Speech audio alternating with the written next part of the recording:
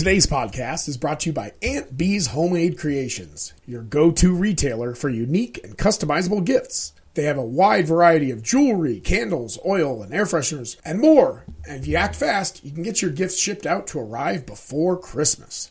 There's a link to the site in today's description, or you can find the link on their Facebook page. A great reason to look them up is that everything they sell has high quality and a higher conversation starter value. It's really cool stuff, actually. But the best reason is because she is awesome.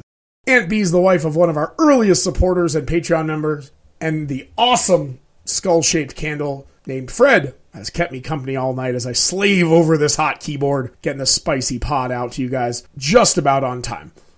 That's Aunt Bee's Homemade Creations, where you can find awesome gifts at great prices, and every item is always handcrafted with love.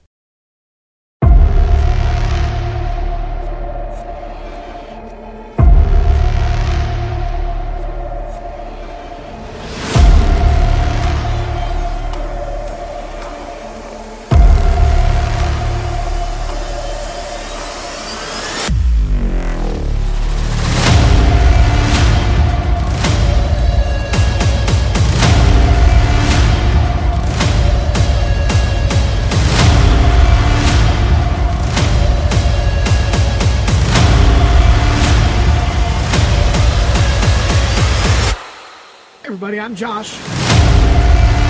I am Alyssa. And we are back with today's episode of The Podcast Was on Fire. And it wasn't my fault.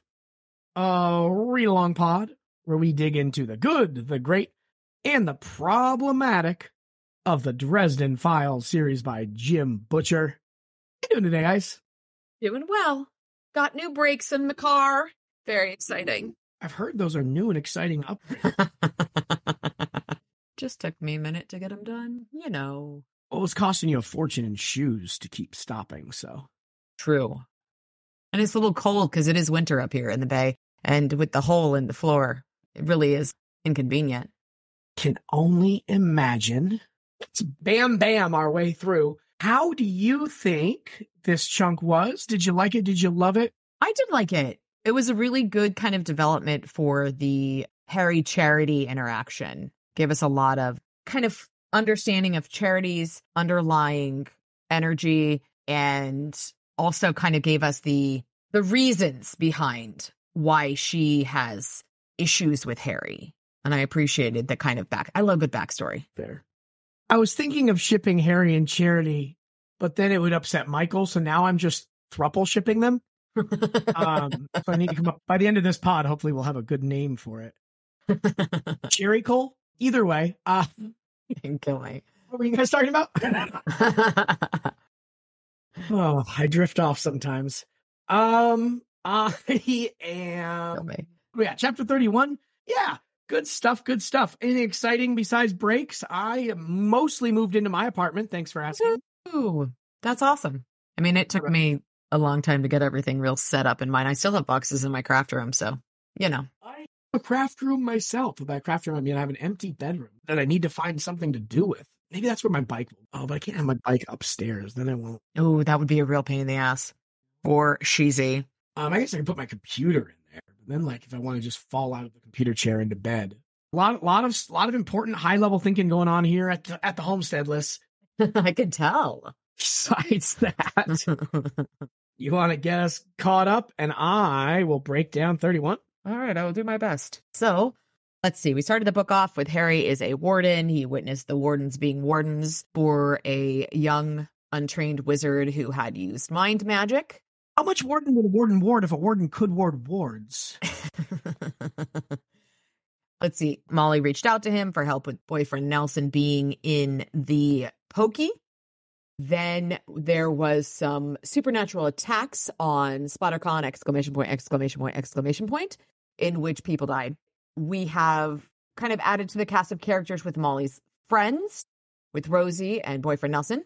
We have learned that the phages have taken off with Molly.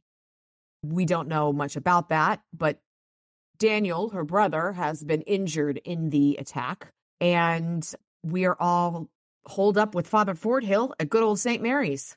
Indeed. Every time I do the retelling, I emphasize different parts, whether it has anything to do with the future, the upcoming parts of this episode or not, doesn't matter. Which I think is interesting, and I love it. And it's very different than previously on Proven Guilty would be for an actual one. And I kind of like it because it gives us more insight into what things you're. That's why I went down my warden thing, because every time you've talked about the wardens wardening at the beginning. And it's one of the few things that comes up every time. No, I like it. I see what peeling back the onion list. I think it scarred me as much as it scarred Harry. Oh, absolutely. I'm not saying I just we learn a little bit about how you're seeing the novel whenever you do those. That makes sense. Well, again, like, even if it's subtle, dumb things, but it's like little things. It's again that's part of the draw for this. Again, for me, but certainly for a lot of our feedback. Give the people what they want. I'm all out of bread and circuses. So Daniel breaks down his recollection of the attack. Daniel heard Molly arguing with someone or talking to somebody, and then she screamed and tried to slam the door on them. She came running into the living room, and those were the phages that Harry had sent after the beacon or summoner of the spell. And it makes sense then that they come in and start chasing her. Then Molly tells Daniel that they have to distract the monsters because they might go try to attack the children, their siblings upstairs with Charity. And so he grabs the poker from the fireplace and runs in there. Cruiser, my nephew, has run full speed at me with the poker one time. Mm-hmm. And it was funny and just wasn't trying to hurt me. He didn't get it. It was like 4 or 5 years old. But it was very painful. But it didn't stop me. So I'm not sure it could stop these phages either. And it turns out, this is just like real life. The phages were unamused. And they did start chasing him, but it didn't really take him out of commission or anything like that. And, he mentions the same thing other people are saying, that first they thought it was people in disguise. But I do find it interesting that everyone who's been assaulted by these people, like, somehow recognizes that it's not a disguise. I mean, it is technically a disguise for the phobophage, but they're taking the form of that character. Yeah. And it's interesting, right? That all of them are like, that wasn't a person in a mat. Like, that was Hammer Hands, Yeah. And like, in this case, he knows it's the Reaper. Because he says that he thought they were costumes, but it seemed to me that that's where he was leaning into. That, like, at first he thought that, and then he realized they weren't. Yeah. And he does kind of lean into that later, right? When he talks about how he doesn't have any hands, so he couldn't climb after him. Like, they have this profound effect on you beyond it being scary, but everyone seems to really get that these are those monsters, which is interesting to me. Does that make sense? At least that thought, whether or not you think it does. No, it does make sense. It does make sense. But it's with Daniel, it's kind of that walking that line between reality and what he knows it to be, I think. Well, yeah, same with Clark Pell and the same with the people at the hospital, right? Like, it seems to me, at least, that like everyone at first thinks it's just, people in monster costume. Yeah. But then all of them seem to figure out that it's not just a dude in a costume. Like, there's some like supernatural power that these people tap into and recognize without being magical. But everyone who's had this experience, I actually thought as I was recapping this that I had misremembered Daniel, but then he talks about Hammer Hands not being able to climb. So like, he's the same way, right? They all are convinced that these are those characters. And that's obviously scarier than if they weren't. So it kind of fits into the lore. And this is more an analysis combo, but like, does that make sense? Like, all of them somehow knew that it was supernatural. And I think that's really interesting for some reason. Maybe I'm just being No, weird. I kind of like it. Yeah, no, like it adds a layer of like power and impactfulness of these creatures for sure. Either way, we touched on it last week. Maybe that was just us talking on the side, actually, about it had to have been because it was about this conversation where Daniel like breaks down sobbing because he feels like he let his mom and his sister and his dad down. Yeah. And it's like, it's heartbreaking because he's a hero here. He like got he got the weapon and tried to fight him off. And like, you can't do it all. And he like, it is a really heartbreaking exchange here. And he kind of repeats the sentiment later, if I recall. And it's just, it sucks because he was kind of a douche at the beginning of the novel, but he's just a kid. And that's kind of the emphasis on this, is that he's just a fucking kid. Yeah, but in the last 2 chapters here, he's really done, acquitted himself well as any person, as any hero in the tale, which is really cool. And again, probably but he's also just a fucking kid. Exactly. Yeah, no, it's awful. I'm sorry, Mom. I'm sorry, Mom. I wanted to stop them. They were just too big. Like, dude, heartbreaking. Yeah. So Harry, as he tends to do in some, these kinds of moments, he has to take a couple steps away. He just doesn't want to be a part of this forlorn. There's just this grief-filled meeting there with his, Daniel and his mother, and the other kids are around, probably asleep by now. But so Harry gets up and walks away, and interestingly enough, Fort Hill follows him, which again, we saw it last couple of weeks, but just Fort Hill, his first interaction with Harry on screen was in grave peril, but Fort Hill had known Harry before that. Michael thought he was introducing them, and Fort Hill had mentioned that he blessed a vat of water or something like that to make it holy water. I think something along those lines. Yeah, I think that's what it was. But so they've had a relationship for a while as well, and again, just lends to the coolness of Fort Hill. But this is another level here. Him walking away from one of the roles of the priest, when help people through suffering and grief, and instead of sitting there and trying to, to serve that role for Charity and Daniel, he sees Harry walking away and I feel knows it's important, or at the very least, maybe helping Harry through this moment is more important. Some combination thereof. But I just thought that was an interesting reaction from Fort Hill. Again, this really should be analysis. I'm sorry, I'm getting lost in my notes here because I'm back and forthing. But yeah, it's interesting that Fort Hill, again, just leaning into recognizing that Harry knows more about these things and just showing that competence that, at this point, I almost want an incompetent person besides Rudolph to exist. But, it's just, I don't, because that's not fun to watch. It's fun to watch, people who are good at their job help people and make the world a better place and fail and fall flat on their face. Doesn't mean it has to always be saccharine and overly successful, but there are gray characters in here, but it's just they all have convictions. Yes. But I like that it's also yet another person who has faith in Harry's abilities more so than he has. Yeah, absolutely. You ever seen In Bruges? No. Oh my God. That. We should stop recording, quite frankly. You're busy tonight. It's Colin Farrell and Brendan Gleeson. Do you know the movie I'm talking about? No. Oh my God. They're hitmen and they're laying low in the city of Bruges, Belgium. Okay. And it's just a couple days in the life, basically. And it's an incredible film, art filmmaking, but it's also hilarious. In Bruges. It's one of my favorite movies. I recommend it very highly. Martin McDonagh. It's a very dark comedy. A black comedy that's very, very black, but it is pretty good. And it reminded me of that because "A man's got to have a code" is a line that a guy says in that movie. Ah. There was a circle back, I promise. They're often. Let's say usually. In a plurality of cases, I circle back. I forget where I was going. I never had a point, or I remember. Those are the three. I get you. Harry mentions to the priest that these creatures inflict more than just physical damage, right? They rip into your psyche. They tear into your... We've seen that in the Third Sight a couple times already. Physical, or the spiritual and emotional damage it's leaving on its victims. Pretty brutal. And Fort Hill asked if that's what happened to Daniel. And, Harry obviously says probably, it's an emotional trauma. Well, you described it, right? Someone dying, that kind of thing. It tears people up the same way. They don't get over it fast.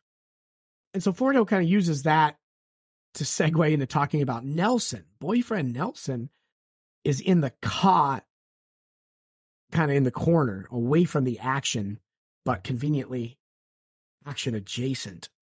And they have a good conversation about it. And it's interesting. And it certainly points Harry and us in a direction of some rough conclusions to have about a character that we've grown to like so far. Mm-hmm.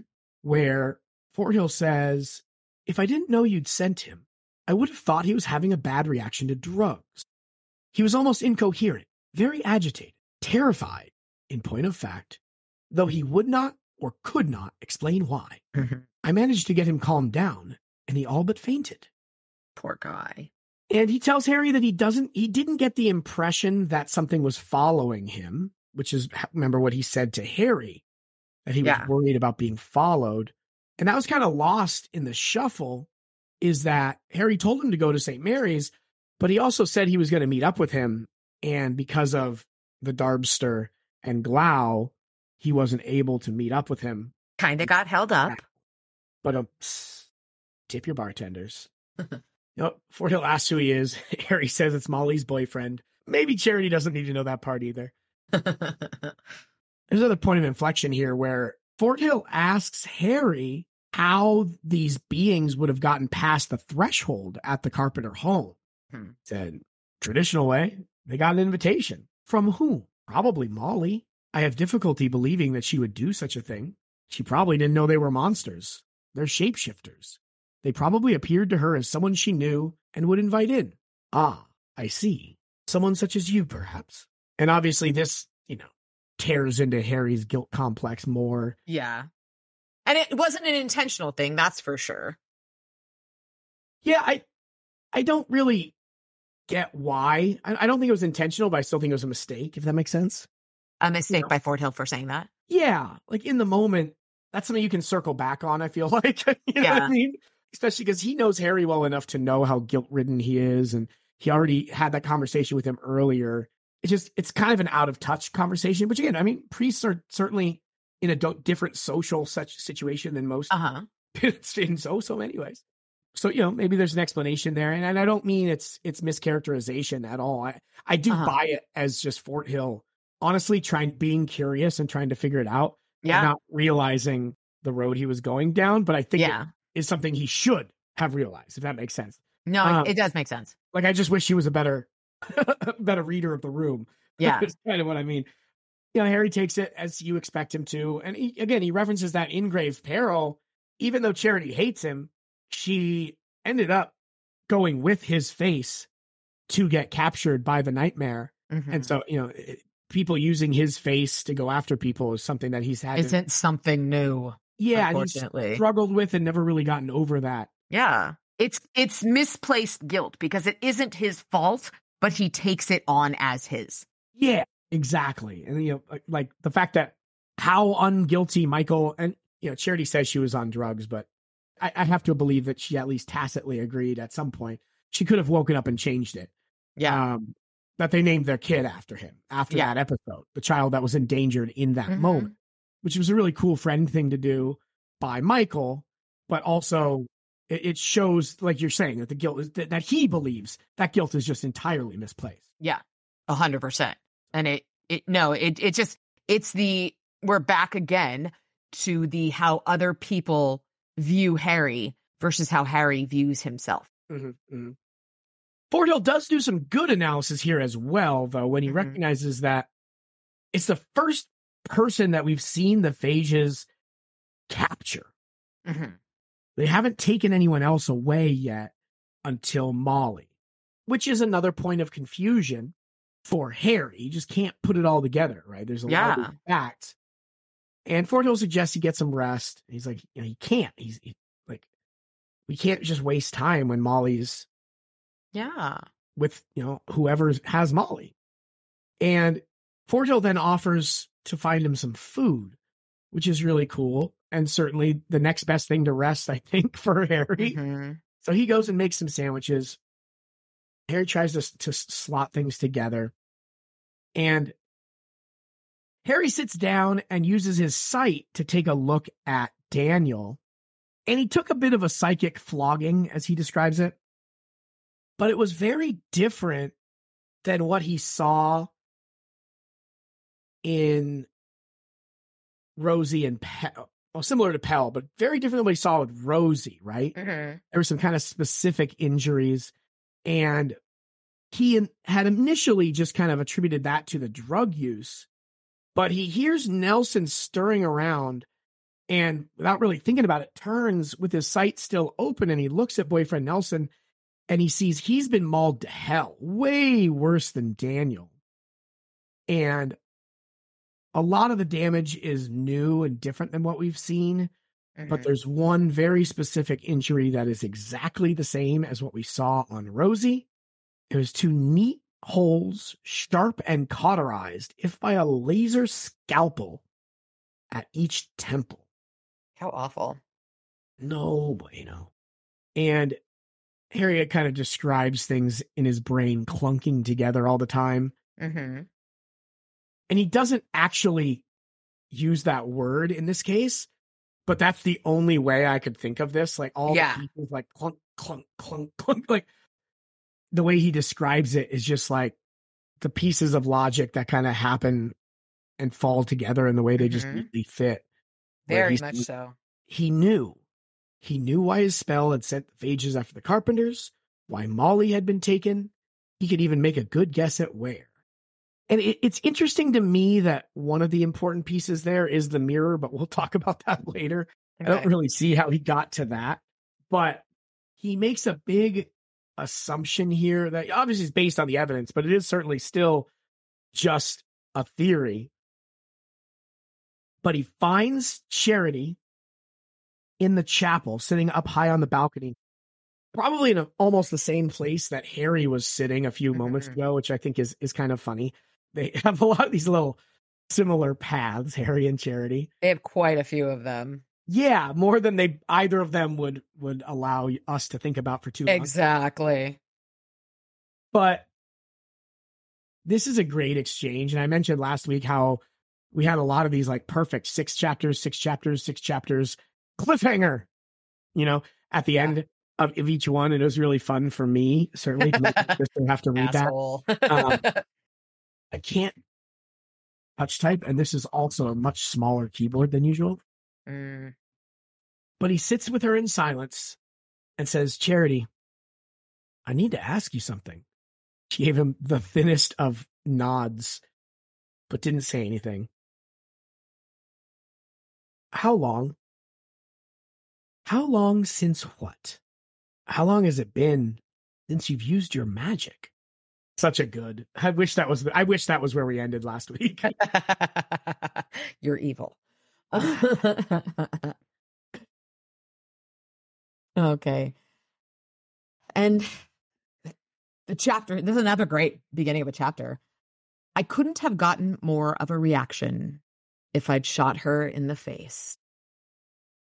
Blood drains from her face and she freezes in place, buckling the bench. And he says she gnashed her teeth and I didn't push. Gnashed her terrible teeth. I didn't push. I waited. That's one of the things they teach you. If you ever, when you're doing interviewing and interrogation, if you ever want someone to talk to you, let the pauses drag out. Most people will fill those pauses. Her thoughts and emotions were clear on her face. Panic, desperation, self-loathing. Her eyes flicked from one possibility to another. She considered denying it. She considered lying to me. She considered simply walking away. Charity, tell me the truth. Her breathing quickened. I saw her desperation growing.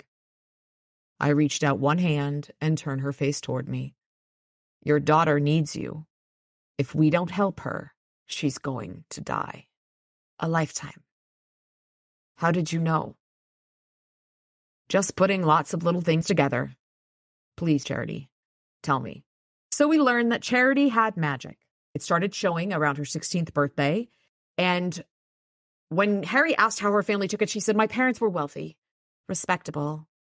When they had time to notice me, they expected me to be normal, respectable.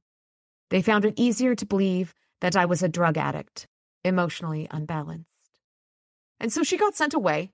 She got sent away to different schools, to hospitals disguised as schools, and she just ran away after that. She fell in with a bad crowd, a cult of sorts, led by a man named Gregor. He had power. He and the others, all young people, mixed in religion and mysticism and philosophy, and, well, you've probably seen such things before. This is the perfect recipe for a cult. You know, young people and a charismatic leader and brainwashing followers. Happens all the time. And that's where she learned about the White Council. A warden had visited them, giving a warning to Gregor. He'd been toying about with some kind of summoning spells, and the wardens got wind of it. They interviewed each of us, evaluated us, told us the laws of magic, and told us never to break them if we wished to live. So we have a little bit more understanding about Charity, why Charity knows so much. Gregor resented it. He grew distant. He began practicing magic that walked the crumbling edges of the council's laws. He had us all doing it. The others began disappearing, one by one. No one knew where they had gone, but I saw what was happening.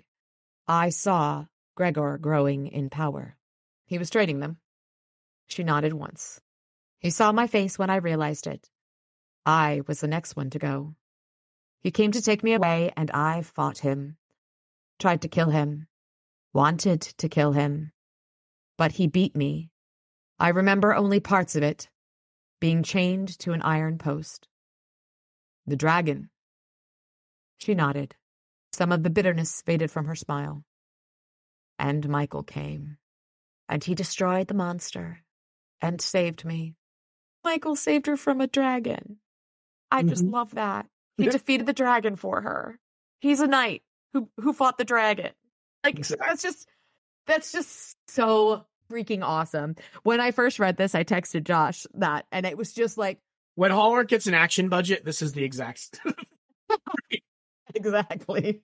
And so Michael destroyed the monster. He fought. And I swore to myself that I would leave that behind. The magic, the power. I had urges to do things only a monster would do. When Sirothrax died, Gregor went mad, utterly mad. But I wanted to turn my power against him anyway. I couldn't think of anything else. Hard to do. You were a kid, no real training, exposed to some nasty uses of power. Yes, without Michael, I would never have been able to leave it behind me. He never knew. He still doesn't know. He remained near me in my life, making sure that I was all right, and he was such a good soul. When he smiled at me, it was like all the light in the world was shining out at me. I wanted to be worthy of that smile. My husband saved my life, Mr. Dresden, and not only from the dragon. He saved me from myself. I never touched my power again the night after I met Michael. We married soon after, and in time, the power withered, and good riddance to it. So we learned that when Molly began to show talent, she tried to get her away from it. She tried to show her how dangerous it was, and that it could destroy her and her life, because it nearly destroyed her mother's. And she did it anyway. That was the main crux of their arguments and their conflict. And because of that, she ran away from home. She didn't understand. Then Harry shows up, and Harry is a hero. Harry uses his magical powers in the way that Molly wanted. For the love of God, you saved my life. We named our child for you. Once she realized she had the talent, nothing could keep her from it. And Harry goes into guilt mode. He truly does. He's dragging Michael into these things, getting him almost killed. And now he's the example Molly wants to follow. I didn't know. She shook her head. I have been honest with you. No one else knows what you do. Not Michael. Not my daughter. No one. Well, holy fuck. No wonder there's all this. We talked about this before. There are so many elements in so many stories that the one thing that would fix it, communication. Mm-hmm. And if anybody would understand, it would be fucking Michael. Like, I mean, he deals with Harry all the time. Like, come on. And so she asks what happened, and Harry's like, I'm figuring it out. It's a lot of guesswork. And he says, I examined the victims of the first two attacks. One of them, a girl named Rosie, showed evidence of a kind of psychic trauma. At the time, I attributed it to the phages attack on her. I found an identical trauma on Nelson. Molly is the link between them. They're both her friends. I think she was the one that hurt them. I think she used magic to invade their minds. Obviously, Charity is shocked. And she says, oh God, she's broken one of the counselor's law. No, she would not do such a thing. I think I know what she did and why she did it. And Harry goes to tell us that she did it because both Rosie and Nelson were probably into drugs. She used her power to protect the baby. And what she did was she left something in their minds that made them fear drugs. Fear is a powerful motivator, and it's easy to exploit. She wanted them to be afraid of drugs. She had good intentions, but she wanted her friends to be frightened. I don't understand. Whoever called up these phages needed a way to guide them from the never-never to the physical world. They needed a beacon, someone who would resonate with the sympathetic vibe, someone who, like the phages, wanted to make people fear. Then Charity realizes what Harry had done. You did it. You tried to turn the phages back upon their summoner. You sent them after my daughter. I didn't know. My God, Charity, I swear to you that I didn't know. People were dead, and I didn't want anyone else to be hurt. Who did this thing? Who is responsible for the harm to my children? Who is the one who called the things that invaded my home? I don't think anyone called them. I think they were sent. And then he comes to realize that reflections and mirrors were what all of these attacks had in common. Mirrors in the bathroom, Rosie's makeup mirror that she had looked into right before the attack in the conference room, all the steel surfaces in the commercial kitchen, and the windshield in Madrigal's rental van.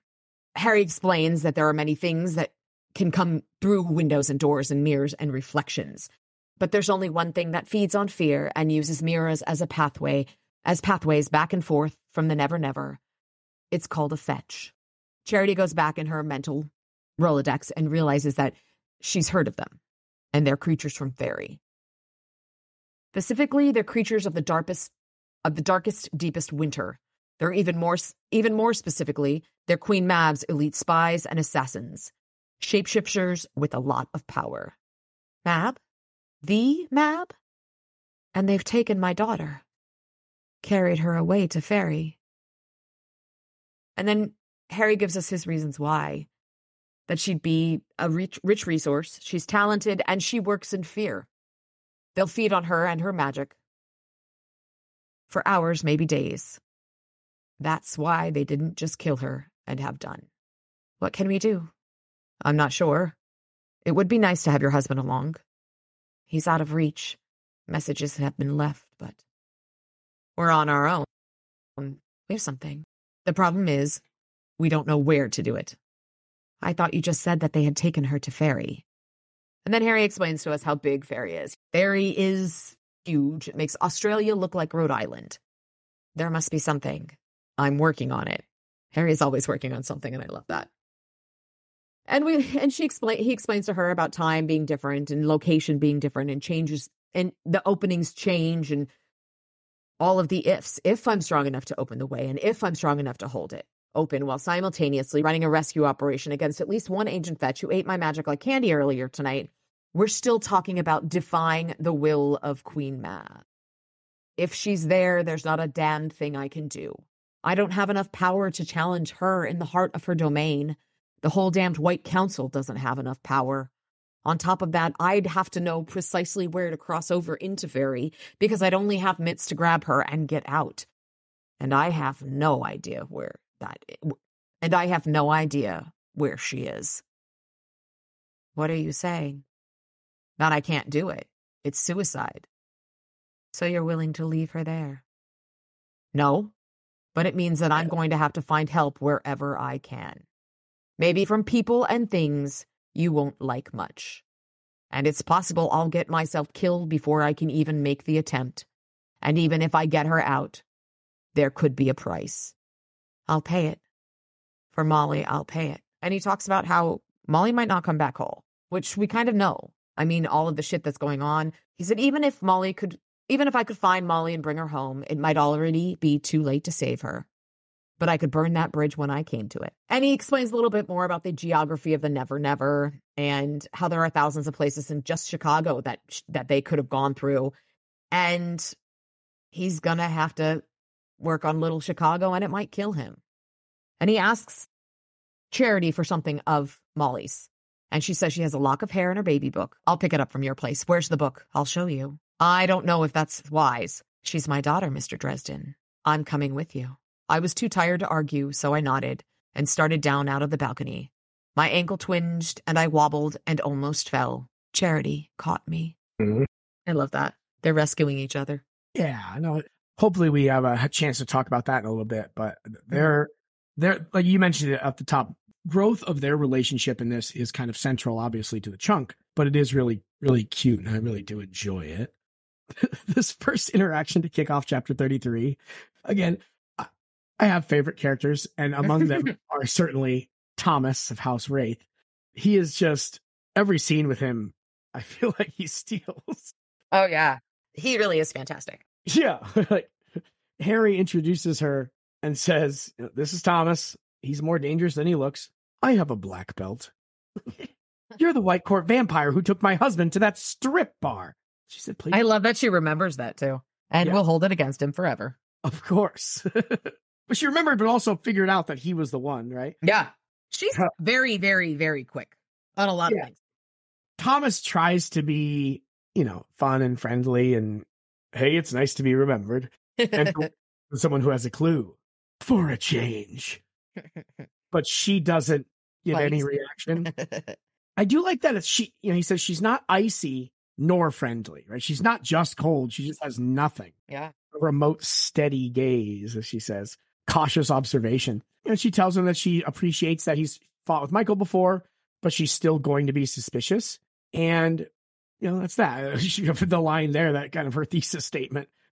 I do not remain passive to threats. I like it. Which is not a bad way to go through life, I tell you. And I like, we've seen, I guess last week what was a good moment of it, but we've seen in the past where Harry can't take situational clues and just make the world easier for people. Yeah. He says, because Thomas, to that basically attack by Charity over who he is, says, understood, ma'am. And then she tells him to get in the rearmost seat, and he starts to just go with it. Yeah. Right? Because that's the quickest way to solving this problem. Yeah, 100%. Which is, direct opposition to how Harry would have dealt, and Harry almost did act in this situation, right? Yes. Which isn't, again, it is a knock because kind of the immaturity, but it's not, I don't really mean it as a knock. As part of it's a side effect of an admirable quality in Harry, I guess. But he says, her ride, her rules. I can respect that. So can you. And so they all got in. They hop in. Harry explains why he left Mouse behind because he's already got a hurt leg, and then he can help Fort Hill with the kids. Pobrecito. They have a chat about what kind of breed the puppy might be, which happens every so often. It is amusing. Yes. If immaterial. But I'm not the only one who notices Mouse isn't a normal dog. High five, Thomas. That is very true.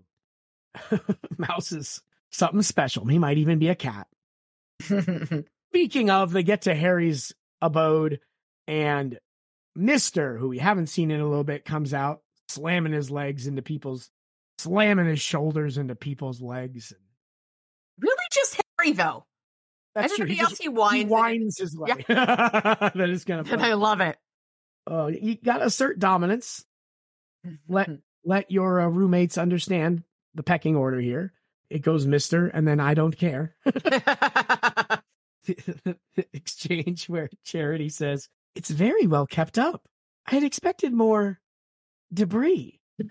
Which I love. He cheats, Thomas said. But no explanation. Exactly. Just, he cheats.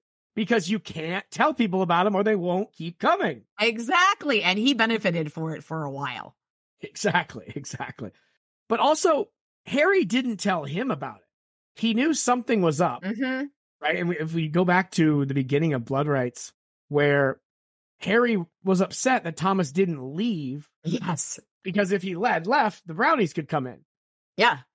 And so, like, Thomas knew something was up and he knew that he cheated, but he still doesn't know how. He doesn't know all the details as to how. Which 100%. creates a situation where Thomas absolutely has left the house and hid in the bushes and tried to catch whoever the hell. It's like, does he have a cleaning lady or what? Like a super advanced Roomba. But no, just that's all. Just the idea of Michael like trying to like walk out and turn around quickly and come back in, like just trying to catch. You mean Thomas? Yeah. Yeah. Thomas trying to catch the brownies is now a short story that I need in my life. That's spectacular. Yeah. Maybe does something for one of them. I don't know. There's a story in there somewhere. There totally is. He decides he's going to get things going with Little Chicago. He takes a quick shower. We saw earlier how in depth some of the rituals can be, or how some of the preparations for ritual magic would be. He just does basically a real shortcut version of that. Mm-hmm. And again, kind of leans into more to how dangerous it is. We saw earlier he was going to do a spell and was just really worried about doing it even with the whole ritual. Now, kind of Merlin take the wheel here. Original Merlin. Takes a shower. He gets down there to Little Chicago. And again, he reiterates kind of the power and thus the danger of Little Chicago itself, right? I mean, it is a very powerful tool that he's been pouring energy into for months now. So even the slightest mistake would kill certainly him and probably his brother and Charity. As Bob mentioned, that it would be square one, ground zero, things that tend to resemble each other. As he's sitting down trying to get ready for spell, Lashiel appears between him and the table in her white tunic with her red hair pulled back into a tight braid. It was auburn earlier. It's getting more ginge by the moment. Mm-hmm. I'm telling you, I'm a Lashiel stan. Now it's all making sense why. She holds up both hands and says, I cannot permit you to do this. You are almost as annoying as a sudden phone call, which sounds like a random insult until we remember. But we know. Earlier. Exactly. Yes. Which I love. We go through the song and dance of her not wanting to put himself in danger because if he dies, she dies, basically. Mm-hmm. And she is, in her way, worried about Harry here because of his lack of focus, because of his guilt and his injuries. He's exhausted. She thinks he'll destroy himself. And she leans into this kind of guilt trip energy where she says to Harry that if he dies, he won't have to explain it to Michael. Mm-hmm. He won't have to go to her funeral. And he doesn't reply. This isn't anything more than an elaborate form of suicide, chosen during a moment of weakness. I do not wish to see you destroy yourself, my host. And he realizes she may be right, but he's got shit to do. And so he tells her to move, realizes she doesn't have to move, and he walks straight through her. And she does a similar mind trick that we saw her do in Sheila's apartment way back when, where she just changes his vision. Mm-hmm. So instead of showing him fire all over the place, in this case, she shows him the envelope he was reaching for. It's now spinning all over the room. And there's a bunch of them all over the place, and he can't pinpoint which one is his. She does threaten him a little bit. She goes a little bit deeper into the I am this powerful creature, immortal. I actually really like this quote there. But she basically is trying to assert her dominance. It goes Mr., Mouse, Lashiel, Harry, as far as the order of the totem, reverse order of the totem pole, I guess. 100%. In the home. And she makes his hand explode into pain as he feels the fire scorching it from way back when in that basement with Kincaid. He fought through it, kind of showing some gumption and his ability to deal with pain, which has gotten him so far. But I think he even surprised Lashiel a little bit as well with his stubbornness, basically. I don't think she's ever been in the brain of anyone this stubborn.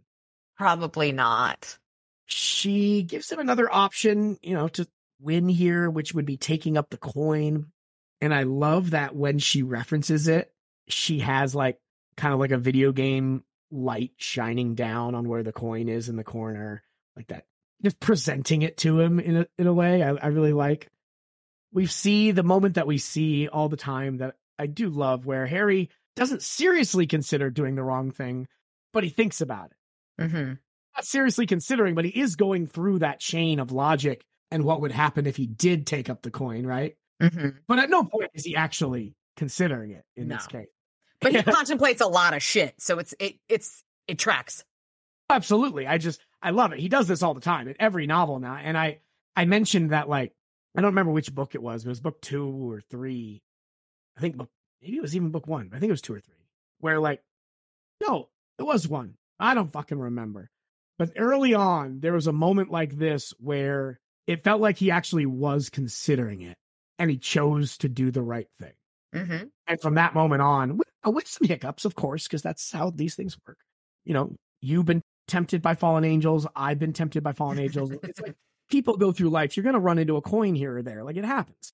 But on the whole, we see this exact combination or this exact situation where Harry has this great temptation and he looks down the road of what this temptation would lead to. Mm-hmm. But he dismisses it without actually considering it, if that makes sense. I don't think he's doing a cost-benefit list. I think he's literally just curious, oh, what would happen? Oh, okay, I'd be a monster. I'd kill them. I would be, okay, I'd rule the world. Very cool. Okay, oh, no, sorry. I already said no in my brain. I was just daydreaming, right? Harry's trying to move on from Lashiel and get the spell going. And there's a line in there that I'm sure is just a subtle throwaway, or a side piece that doesn't mean anything. Obviously, based on things we've seen, it couldn't mean anything, where Lashiel says, "You are much easier to talk to when you are asleep, my host," and goes away. Which also says a lot. It says a lot about both of them. Yes. But that she talks to him while he's asleep is... Well, we've seen him already. Yeah. Inner Harry. I just think it's great. Yeah, no, it's just funny. But also that's her on her way out. No, he says, "Are you still here?" And she says that basically just as a parting jab. Yeah. She's really good at her parting jab. She did one earlier in the novel, and she compared his look to Nelson's. Mm-hmm. And she does get the last word in edgewise. She's pretty good at this shit. He goes through the spell, and it's really cool. The description is that he shrinks down Honey, I Shrunk the Kids style. And so he's just this little guy on this little bottle of Chicago, which is kind of cool. But as he's down there, he can look up and still see his body standing over the table, chanting the spell. Which is awesome. Yeah, it's a really cool image. And again, the cinematics, that would be awesome to see. It'd be a very expensive day on the set, but...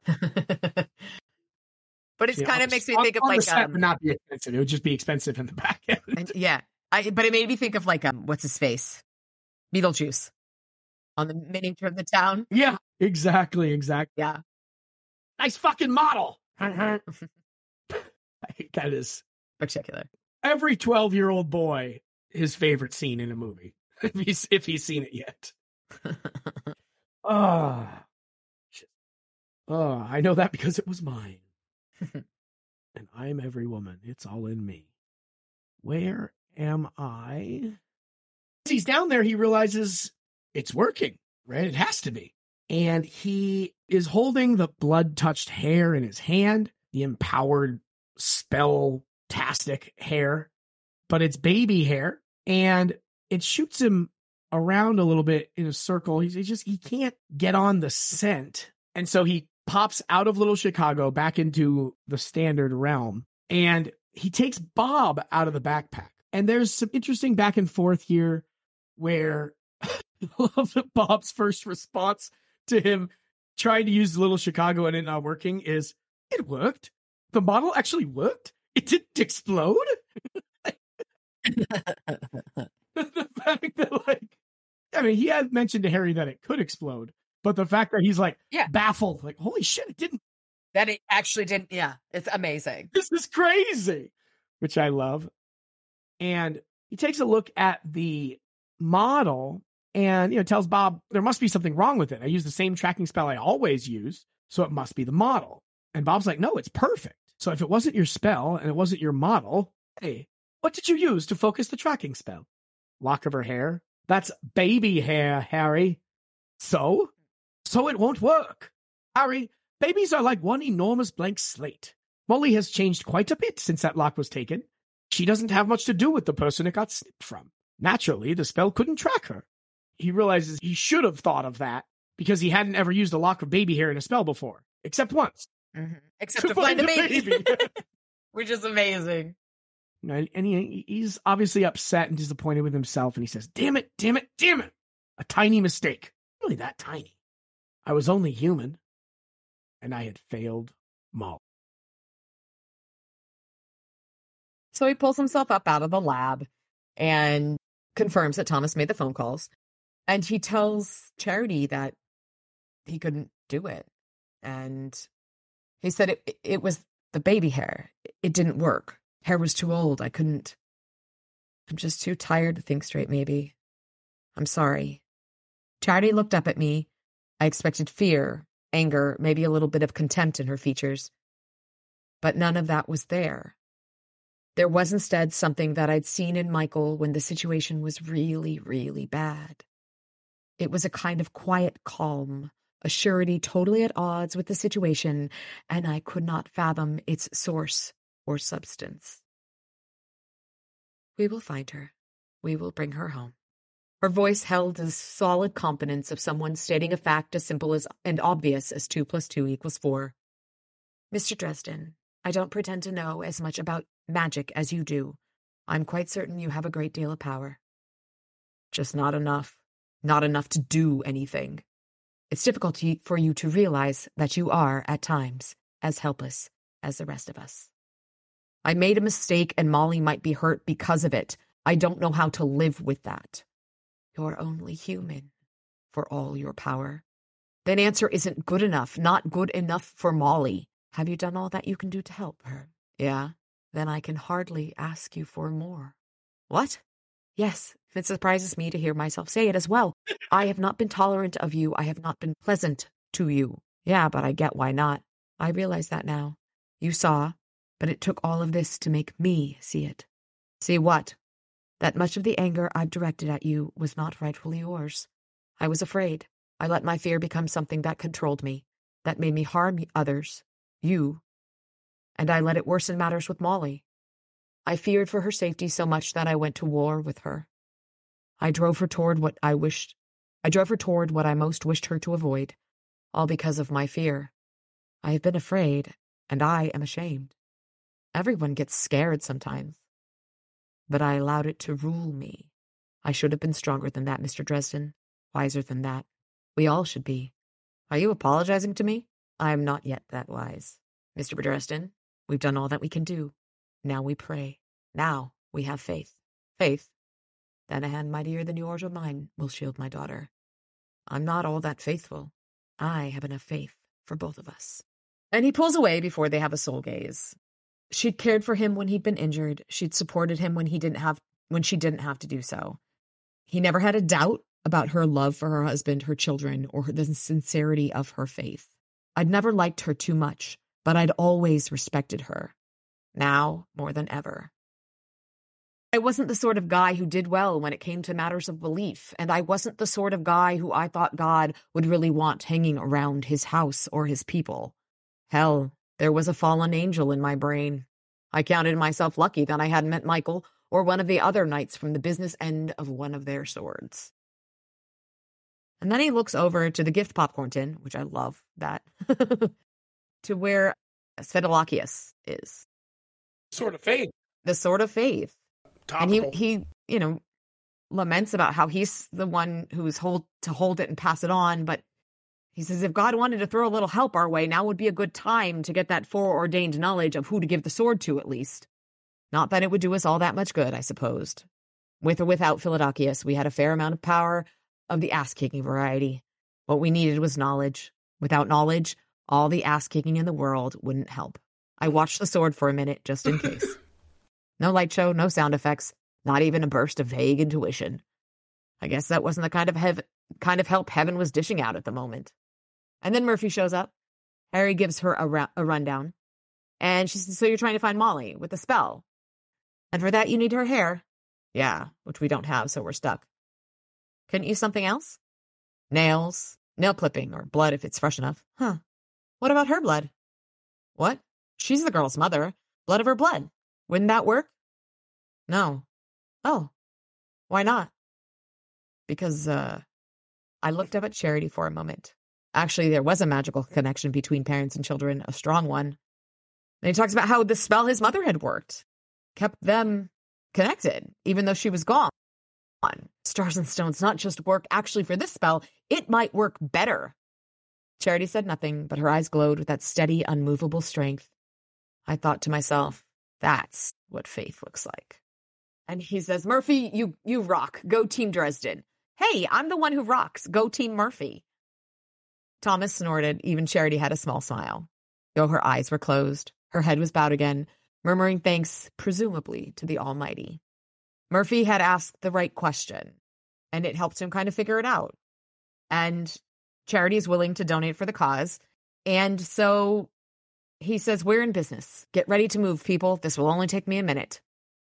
And then we're going to get your daughter back. Yes. Yes, we are. This time the spell worked. I should have known where the fetches had found the swift of passage from their realm to Chicago. It was one of those things that, in retrospect, was obvious. They head over to Clark Pell's rundown old movie theater, and we've got the gang there. Charity, Harry, Murphy, and Thomas. And he gives a little bit of a briefing. Fairy Fighting 101. I know, Harry, Thomas said. Yeah, but I'm going to go over it anyway, so listen up. We're heading into the Never Never. We've got some wicked fairies to handle, which means we have to be prepared for illusions. And he pulls out his little bottle of the salve and puts it on his eye. This ointment should let you see through most of their bullshit. He puts it on Murphy, puts it on Thomas, and then starts to put it on himself, then starts to put it away. Charity calmly took the jar from my hands, opened it, and put ointment on her own eyes. What are you doing? I'm preparing to take back my daughter. You aren't going with us. Yes, I am. No, you're not. Charity, this is seriously dangerous. We can't afford to babysit you. And then she pulls out a couple of, in my head, they're those big old yellow and black Rubbermaid tubs out of the minivan. And she starts packing on some serious armor, all made of metal. She's an arming jacket that was not some beat-up relic with Kevlar built into the inside. She pulled on a belt, an honest-to-God coat of mail. She slipped into it and fastened half a dozen clasps with the swift assurance of long practice. A heavy sword belt came next, securing the mail coat. She then pulled on a tight-fitting cap made in the same manner as the jacket, tucking her braided hair up into it, and then slipped a ridged steel helmet onto her head. She opened the second tub and drew out a straight sword with a cruciform hilt.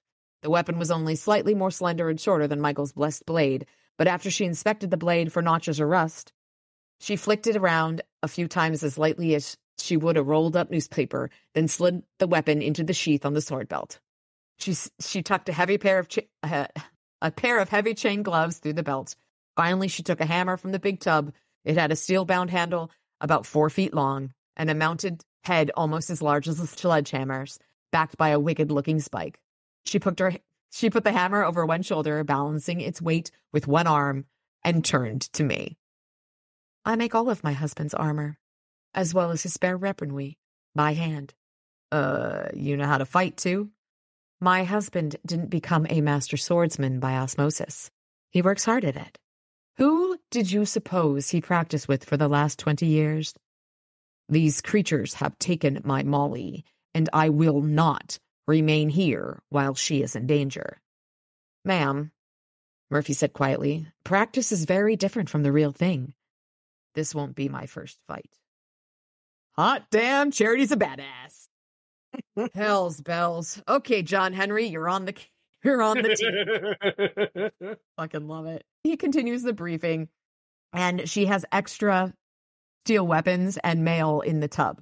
And she says, though they might not fit you terribly well, Lieutenant Murphy, Male coat is the best thing for discouraging nasty fairy beasties with claws. Murphy looked skeptical. This is one of my favorite lines from her.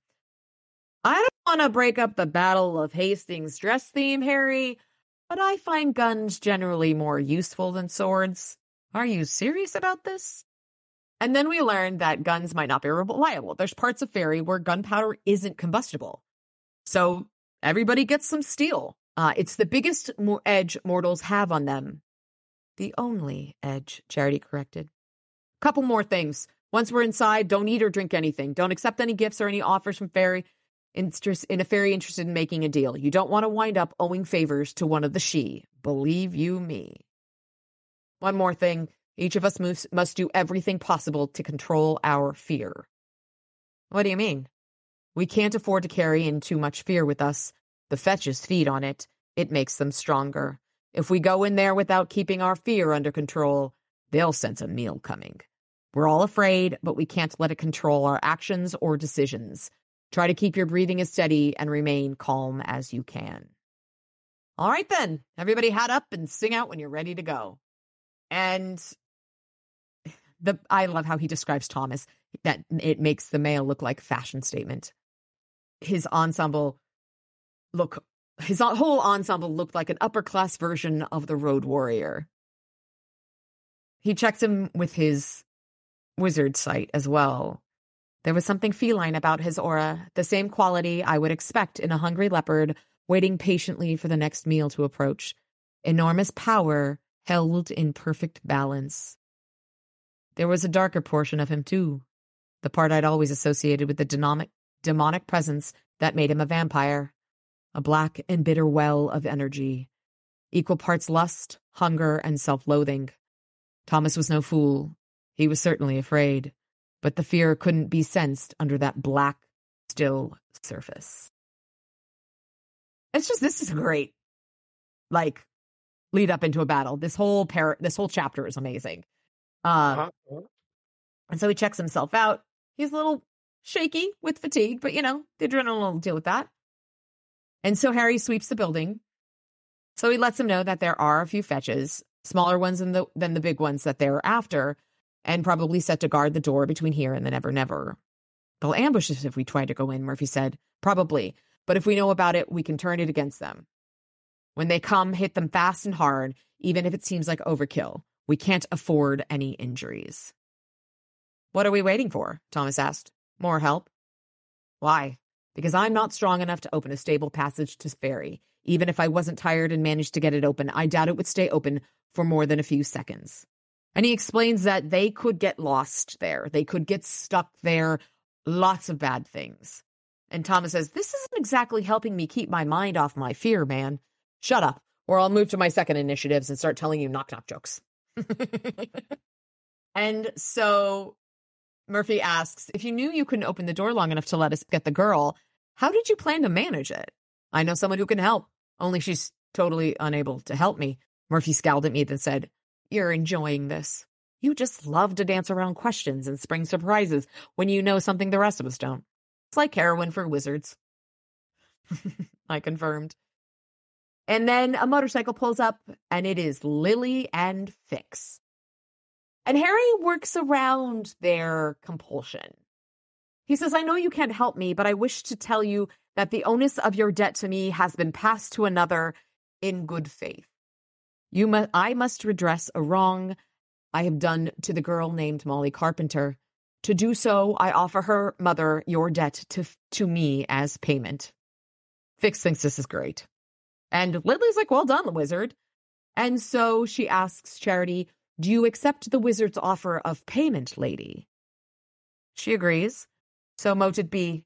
Then I owe you a debt, lady. What may I do to repay it? Charity glanced at me again. I nodded and said, just tell her. Help us retrieve my daughter, Molly. She is a prisoner of the fetches of the Winter Court.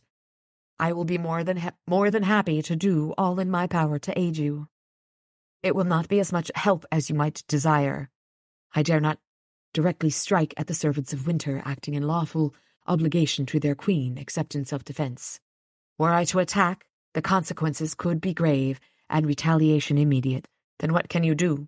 The wizard seems to have something in mind. Yep, I was just coming to that. This is where they took the girl across. Must be why they attacked Pell first, to make sure the building was shut down and locked up so that they would have an immediate passage back if they needed it. I'm also fairly sure they left some guardians. And Lily does her magic lady thing, and 3 fetches at least. Touches the buildings great. I'm going to go in first and let them see me. Fix lifted his eyebrows. At which point they're tear you to bits? This is a craftier plan than I'd anticipated. Wouldn't want you to feel left out, Fix. I want Lily to hold a veil over everyone. Once the fetches show up to rip the V-drop them. Yeah, that's a much better plan. Fix to all up vassals of winter, so long as it is no inconvenience to you, of course, my lady. Not at all, sir, knight. And I will be glad to veil you and your allies, Lady Charity. Oh, yeah, Thomas muttered around under his breath. This isn't coming back to bite us in the ass. Anyone in the ass later? Ixnay. And so they get into the theater. Well, actually, before they get into the theater, Harry has to use a lockpick set. And he says to Murphy, look at that Zeppelin. And he says that he's using the lockpick as a therapy, manual dexterity. Thomas snorted. You started learning to pick locks. I thought you were playing guitar. It's simpler, and it doesn't make dogs start howling. I might have killed you if I'd heard House of the Rising Sun one more time. Where'd you get the picks? I glanced over my shoulder at Murphy and said, little bird. One of these days, Dresden, Murphy said, still stubbornly faced away. I love that. Plausible deniability. Mm-hmm. Although so they get it. Is owning a lockpick kit illegal in Illinois? I don't know. It might be. Sorry. All right, here we go. Everyone ready to? I glanced over my shoulder and found the parking lot entirely empty except for me. Wow, good veil, Lily. Then turned back around, just as if my nerves weren't jangling like guitar strings, and said, ding, ding, round 1. Mm-hmm. And I'm all out of bubble gum. Guess you had to see that one. John Carpenter, Rowdy Rodder Piper, longest fight scene ever, you know? That's a great reference to They Live, which is a hit film that I've never seen. It's shocking. The line there is, I came here to chew bubble gum and kick some ass. I'm all out of bubble gum. That's spectacular. Exactly. And I'm all out of bubble gum. It's Roddy Piper, the WWF, or WWE, nay, WWF, Roddy Piper. Canadian. I didn't know he was that. That's all I got. But either way, do you know the chicken fight scene from Family Guy? It's like a famous. Yes, I do. Yeah. This is that meme of, or that scene from Avengers. I got that one. There you go. I understood That's that. Me. I understood that. Yeah, I understood that reference. Yeah, so it's like a very culturally, it's one of those things that I assumed you had heard of because even though you don't Family Guy, you don't watch Family Guy. That is kind of a play off of They Live as well. It's like it's like a 6-minute long fight scene, and it's like the dumbest. So I don't actually know if Seth MacFarlane has ever said officially that it is an homage to that, but it's like almost certainly an homage. Appears to be. To that fight in They Live. That's what he's referencing when he says the longest fight scene ever. Yeah, basically it's the chicken fight. It's two people fighting over something stupid that goes on forever. But you missed that one, huh? Nothing happens. The fetches don't come attack him. His allies don't unveil and kill the fetches that are attacking him. And we soldier on deeper into this theater. And I love the tactical conversation that's going on throughout this, where the plan was to walk in there, look like you're going to be able to get surrounded and kind of flanked, and then have all his buddies unveil and drop the hammer. And then it progresses to, he's going to have to go down this hallway, which will basically take away his allies.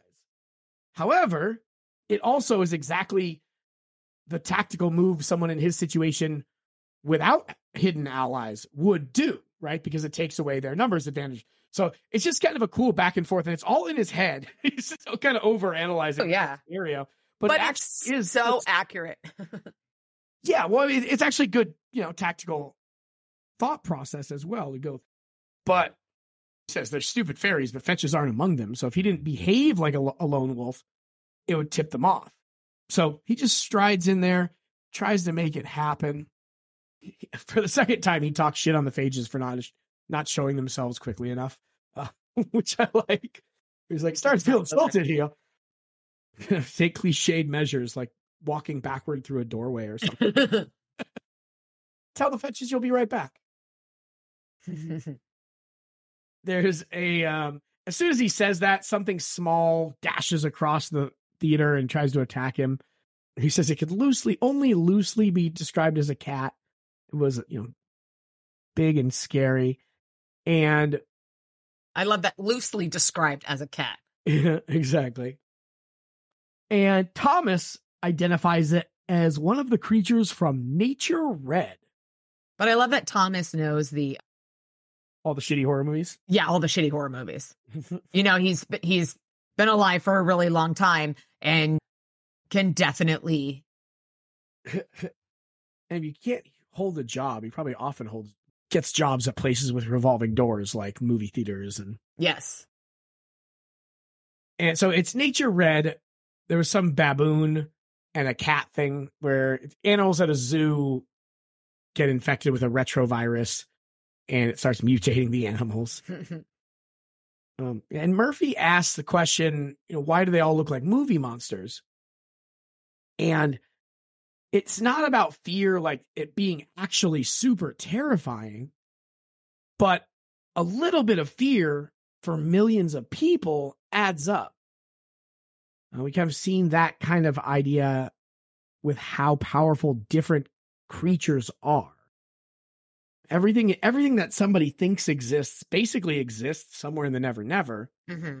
But the more people think about it, the more people, by number and by frequency, the more powerful it is, the more likely it is that it has a real ability to cross over and do something here. And so this is a good example of that. It's not a scary movie, but you get like a little jump scare that would absolutely terrify either of your humble podcast hosts here and have us bouncing off the ceiling. And you add that up times millions of people who've watched it, these creatures are going to get plenty of bang for their buck.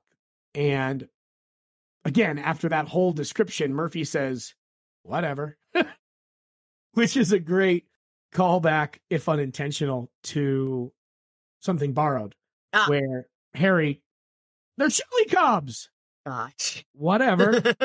Just again, very consistent with Murphy, like not giving a shit about. Uh-huh.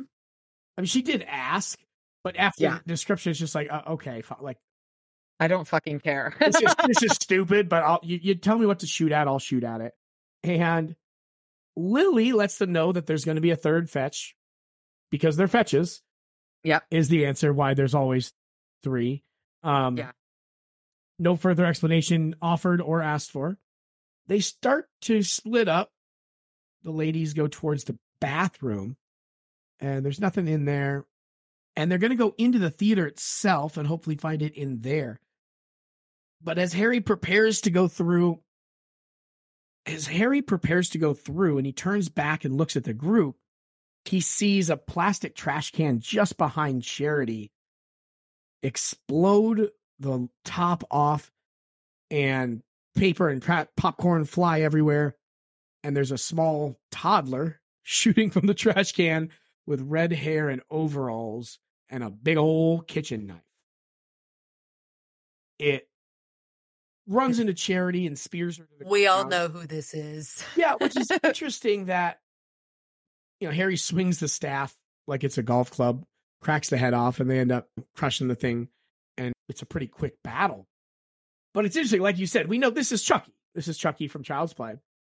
But they call it something else. Obviously, you don't have the rights for it. But it's interesting, like they had that very clear allusion to the alien, but they make up a character here. I wonder, it just is interesting. I wonder if that was a corporate decision or if, I don't like it.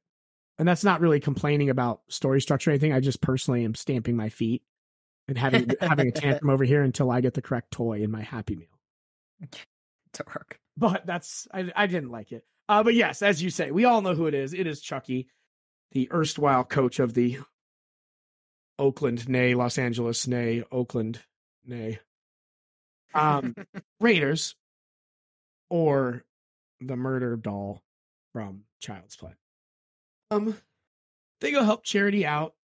Lily confirms that there's no more Agents of Winter around, and we recognize, or rather, and Lily realizes the crossing here, where the fetches were going back and forth, leads directly to Arctus Tor, which is Mab's stronghold, meaning Lily now can abso-fucking-lutely not go in there and scrap, because she will get absolutely deleted this close to the power center of Winter. And as we learned also that Fix now can't go through because he has to protect the entry from Agents of Winter coming through. So even though we got both of them to help us thus far, we're losing the two most powerful people in the bunch. Or certainly two of three, but I think right now Harry probably ranks below Fix if they really went after it. And Harry says a throwaway line, but I really liked it because it kind of resonates with who he is. But so once we go in, we're on our own. And he says he wanted to go fight like fairies in a cave or like trolls under a bridge or something. He hadn't figured on storming the Bastille. He looks at Charity and talks to the whole group and says, things just got a lot worse. I'm still going. None of you have to come with me. I don't expect you to. And before he finishes, they're all stay up there, like crossing the imaginary line in the sand, which I love. And he says that as well, about how they're his heroes. Yeah. But I actually wish Murphy had said something snarky about shut up, like in that moment, just to really hammer home like how obviously all in these people are. Yeah, but I still love it so much. I loved it a ton. Yeah, no, I luckily I'm not a person with emotions and like who shows it and like cries all the time. Dork. So if I had, that line would make me cry sometimes. He gets them all, he says they're his heroes. He nods at Lily and she opens up a way and, he wants them to all go in together so nobody gets lost. Which makes sense. Yeah, I mean, you can't really, but I just saw the Mario Brothers movie recently on my new TV, which is the only thing. And I have my computer and my TV and an air mattress. And that's about it in this new apartment of mine. So I was just watching things on Netflix. Restarted Stranger Things season 1. Oh, nice. I don't know if you guys know this by now, that I don't like watching new things all the time. I rewatch series and I re-listen to series and I reread series, which kind of has arrived us here, friends. So it's all good. But I've watched Great British Baking Show so many times. So many times. You can only imagine. I like cooking shows as much as the next guy, but I don't tend to rewatch them all that often. I generally don't rewatch anything but that one. I watch Buffy at least once a year. I watch Lost every couple years. That's awesome. Firefly, I say watch. Like I'll put them on before bed and watch part of it. Some of them I'll watch more than others. And definitely go through this and some other series. Hitchhiker's Guide. So there's some Star Wars book series I go through pretty often. The X-Wing books are really good. Well, I've read Pride and Prejudice 100 times. Yeah, it's more because I just fear change. Or their comfort. I am comfortable. But it's more like that, but also when I had a long commute or when I'm driving to games or between games or putting it on to fall asleep, I don't like doing new things because I feel like I'm missing out on them, by not being able to really focus. But the flip side of that is I just don't get a lot of new things. I started watching Breaking Bad. I watched the first 1.5 seasons of Breaking Bad. Have you watched The Wire? No. You should. I watched the first 2 episodes and was like, what? Why? Can we just put on Buffy? The Wire is good though. I've heard it's very good, and that's why I said I watched the first couple episodes. I didn't get into it, which is a me problem. It does take a while to get into it. In a dorm common room evening in college. So like, or maybe it was after college at someone else's dorm common room, but I was in the Braun common room. I know that. Either way, didn't both like lend itself to really getting it. So no, totally. I started watching The Sopranos recently. Oh, yeah. I never watched that. I watched a good chunk of those, and I watched the finale live. It's cool. When you get there, we'll talk about that. There's a spoiler in that. I know what the. Oh yeah, and so we're like, did the power go out? Like, which is great. That's hilarious. I think I know what happened. I think he died, but I love those pop culture moments. Like I'm very much a rewatcher of things just because I don't always have the bandwidth to learn new things. Yeah, it's not even about learning. Like I love learning. I know. Well, learning shows is what I mean. Yeah, you obviously do too, but it's more just like how invested do I need to get in something new? Like, am I going to watch 2 seasons and it gets real shitty and I hate it? Like, luckily I got all the way through Lost because Lost did get shitty for a while, but I think it redeemed itself. I think it's a great show. That's good. And it definitely, a lot of the things people say just aren't like they watched a different show. They weren't dead the whole time. They weren't in purgatory. Like everything that happened is very much a thesis statement early on and throughout. But either way, I understand some of the disappointment, but not some of the language thrown around. Either way, what were we talking about? I have no idea. Money. I don't know how we got here. The X-Wing series of books by Michael A. Stackpole, A Song of Ice and Fire, Buffy, Firefly, and now Stranger Things. I'm going back through Stranger Things. There you go. That's awesome. All right, good podcast. I'll see you next week. Each of you get a hand on my shoulder. I resettled my grip on my wizard staff and murmured, "Round 2. Dun, dun, dun. Ding, ding." I do love this. And so we head on in. Every time I opened a way to the Never Never, it always looked pretty much the same. An uneven vertical rip in the air that lets in the sights and sounds and sense of the world on the other side. The longer I wanted the rift to stay open, the bigger I'd rip the hole. More experienced wizards had made a comment or two over the years to suggest that I still had a lot to learn on the subject. When Lily opened the way to Arctis Tor, I understood why. Light and color shifted over the screen, their flow quickening and deepening. At first, nothing else happened. The movie screen was simply a surface. Then the hairs on the back of my neck rose and a cold wind wafted into my face, bringing with it the dry, sterile scent of winter in high, barren mountains and the high, lonely cry of some kind of wild beast like nothing in the real world. Deep blue came to dominate the colors on the screen, and a moment later resolved itself into the shapes of mountains, towering beneath the light of an impossibly enormous silver moon. They were bleak and hateful stone peaks, wreathed in mist and wrapped in ice and snow. The wind moaned and blew frozen crystals into our faces, then sank into a temporary lull.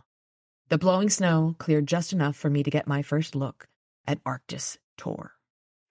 It's this big old fortress of black ice sitting in the middle of the mountains. And a single gate, small in comparison to the rest of the fortress, stood open. There's walls, there's battlements, and he says, "Hell's bells, how the hell was I supposed to get there?" It was almost a relief when the wind rose again and blowing snow once more obscured the fortress from view. It was only then that I realized that the way was open. Lily had brought it forth so smoothly that I hadn't been able to tell when image gave way to reality. So Lily's damn strong, but we kind of knew that. And so she sends one of her fiery butterflies around them. And she says, this much I can do for you all. It will lead you through the storm and ward away the cold until you can return here. Do not tarry, wizard. I do not know how long I will be able to hold the way open for your return. Thank you, Lily. Good luck, Harry. And so, they head on in. I should have been freezing, but whatever enchantment Lily's blazing butterfly used seemed effective. The air felt almost as warm as that of a ski slope seeing its last day of the season. So Fix steps through and he says, "I thought you weren't coming." "I'm not, but it'll be easier to stop anything going through from this side." And he regarded us and asked lightly, "You bring enough iron, you think?" We're going to find out. Christ, you're going to piss off Mab. Something fierce bringing iron here. I was doing that anyway. And then Fix tells him that there's another battle underway. The Reds had found one of the major headquarters of the Venatoria Umbrorum. I can never say that word. And they had sent out a call for help, and the council answered it. It's in Oregon, a couple hours from Seattle. How bad is it? It's far too close to call, but it's not good. The Reds had their sorceress types mucking around with a lot of the council's pathways through the Never Never. A lot of wardens got sidetracked from the battle completely. Damn it. Isn't there anything Summer can do to help? Not with the way Mab's forces are disposed. If we pull enough of our forces from Summer to help the council, it'll weaken us. Winter will attack. The council's mindset is too defensive, Harry. If they keep sitting tight and reacting to the enemy instead of making the Reds react to them, they'll lose this war. So they followed the burning butterfly through the snow, and he realizes that without it, they probably would have been busted up pretty good. Even with the summer magic to protect us, it was a pretty good hike over unfriendly terrain. I'd done worse in the past with both Justin DeMorn and Ebenezer, but there are times when having long legs can be a real advantage on rough terrain. Charity seemed all right too, but Thomas had never been much of an outdoorsman, and Murphy's height put her at a disadvantage that the unaccustomed weight of her armor and cutlery exacerbated. I traded a glance with Charity. I started giving Thomas a hand on rough portions of our climb. Charity helped Murphy. At first I thought Murphy might take her arm off out of wounded pride, but she grimaced and visibly forced herself to accept the help. The last 200 yards or so were completely open, with no trees or undulation of terrain to shield our approach from the walls of the fortress. He stopped them and kind of hid under a stone for shelter, and they're looking out over the edge of the boulder at Arctis Tor, and he doesn't see anyone. Doesn't make any sense, Thomas said. I thought this was supposed to be Mab's headquarters. This place looked deserted. It all makes perfect sense. Winter's forces are all poised to hit Summer. You don't do that from the heart of your own territory. You gather at strong points near the enemy's border. If we're lucky, maybe there's just a skeleton garrison. Murphy peered around the edge of the stones and said, "The gate's open. I don't see any guards. There's something on the ground between here and there." "Oh, it's a glamour, illusion, laid out around the place. Probably a hedge mage of some kind." "And it fools people?" she asked uncertainly. "Fools people who don't have groovy wizard ointment for their eyes." "Wait a minute. The gate isn't open. It's gone." "What?" Charity asked. "There is a broken lattice of ice on the ground around the gate. A portcullis?" "Could be. And inside? I think I can see some heavier pieces, like maybe someone ripped apart the portcullis and blew in the gate. Something huffed and puffed and blew the house in. Mab's house." "Well, that can't be good." "Molly, I thought you said this Mab was almighty and stuff, Harry." "She is. Then who plays Big Bad Wolf to her little pig?" "I'm starting to think that maybe I'm getting a little out of my depth here." Thomas broke into a rippling chuckle, a faint note of hysteria to it. He turned his back to the fortress and sat down, chortling. "It's not funny." "It is from here. I mean, God, you're dense sometimes. Are you just noticing this, Harry?" "To answer your question, Murph, I don't know who could do this, but the list of people who could is fairly short. Maybe the senior council could if they had the wardens along, but they're busy and they'd have to fight a campaign to get this far. Maybe the vampires could have done it, working together, but that doesn't track.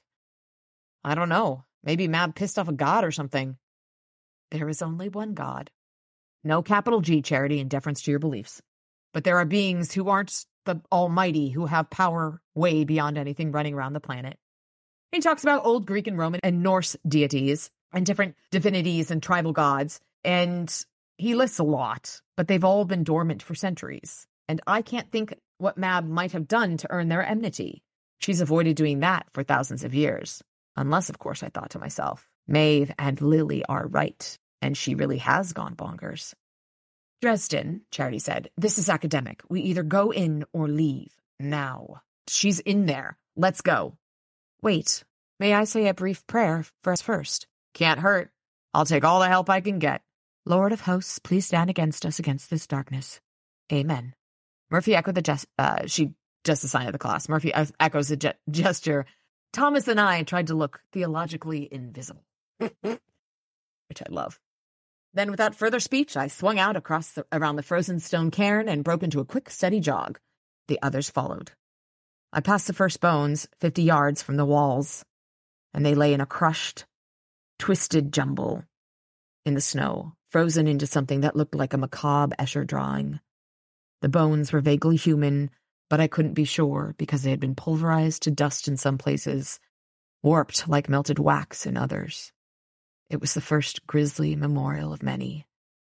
As I kept going forward, brittle frozen bones crunched under my boots, lying closer and thicker and twisted more horribly as we drew closer to Arctic Tor. By the time we got to the gate, I was shin deep in icy bones. They spread out on either side in an enormous wheel of horrible remains centered on the gate. Whoever they had been, thousands of their kind had perished here. Charity was right about the portcullis. Go, Charity. And there were more bones, just bones and bones and bones, waist deep on Harry. Slabs of planed dark ice at the remains of the fortress gate, stuck out at odd angles. The walls of Arctic's Tor had been pitted with which I could only assume had been an acid of some kind. Didn't the phages leave acid in the convention center? The one that was dressed like the xenomorph had acid. Yeah. But there's gouges in the wall. Mm-hmm. And they pushed through, plowing their way through the bones. No, that's interesting. Once there, I caught a faint whiff of something familiar. I leaned closer to one of the craters blown out of the wall and sniffed. "What is it?" Thomas asked me. "Sulfur. Brimstone." "What does that mean?" "No way to tell," I half lied, but my intuition was absolutely certain of what had happened here. Someone had thrown hellfire against the walls of Arctis Tor, which meant the forces of literal hell or their agents were also playing a part in the ongoing events. Way, way, way out of my depth. But it didn't matter. Molly was inside. So he said he fought the fear that threatened to make him start throwing up or something equally humiliating and potentially fatal. He started to head up. I readied my shield, gripped my staff, ground my teeth together, and then continued pushing my way forward through the bones and into the eerie dimness of the most ridiculously dangerous place I had ever been. Well, fuck. That was some good shit. Or cheesy.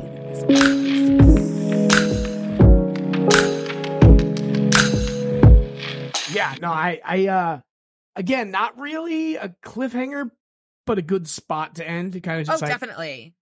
Yeah. Very good things here. A lot to talk about in those last couple paragraphs. I feel like there was more meat and potatoes in the last 4 or 5 paragraphs than there were the other 5.5 chapters. But I really did enjoy both courses. Yeah. Your thoughts overall? I mean, you already kind of said it that you liked it, but like overall? I think it really developed a lot of the characters and a lot of their relationships. Mm-hmm, mm-hmm. It reiterates the faith that all of these people have in Harry. I think the not shocking, but most important of that is Charity's faith in Harry. But this whole set of chapters is really all about everyone's faith in Harry. You mentioned Charity's faith in Harry, even to the extent where she trusts a fucking vampire. Yeah. Because of how much she trusts Harry. And that's a big one. Yeah, I mean, she said, you have fought with my husband before, but like Harry vouched for him. So she's like, you got to sit in the back, but come along, It just really reiterates or rather emphasizes exactly what you're saying. Like definitely how far along we've come in everyone but Harry's trust in Harry. Yeah. They have so much faith in him and I love it. But it's very much what he needs. Yeah, absolutely.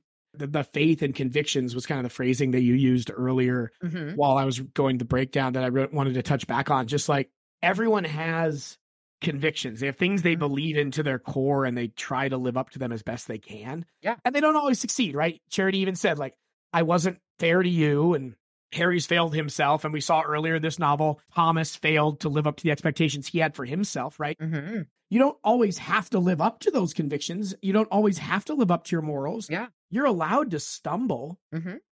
And that doesn't necessarily change who you are if you continue to work and grow and be the best version of yourself, right? So like, I just love that you brought that up, like all their faith in Harry in particular, but like Thomas and Michael literally have seen Harry Blackstone Copperfield Dresden's soul, his actual honest to goodness, the fabric of his being, and believe in him. Yeah.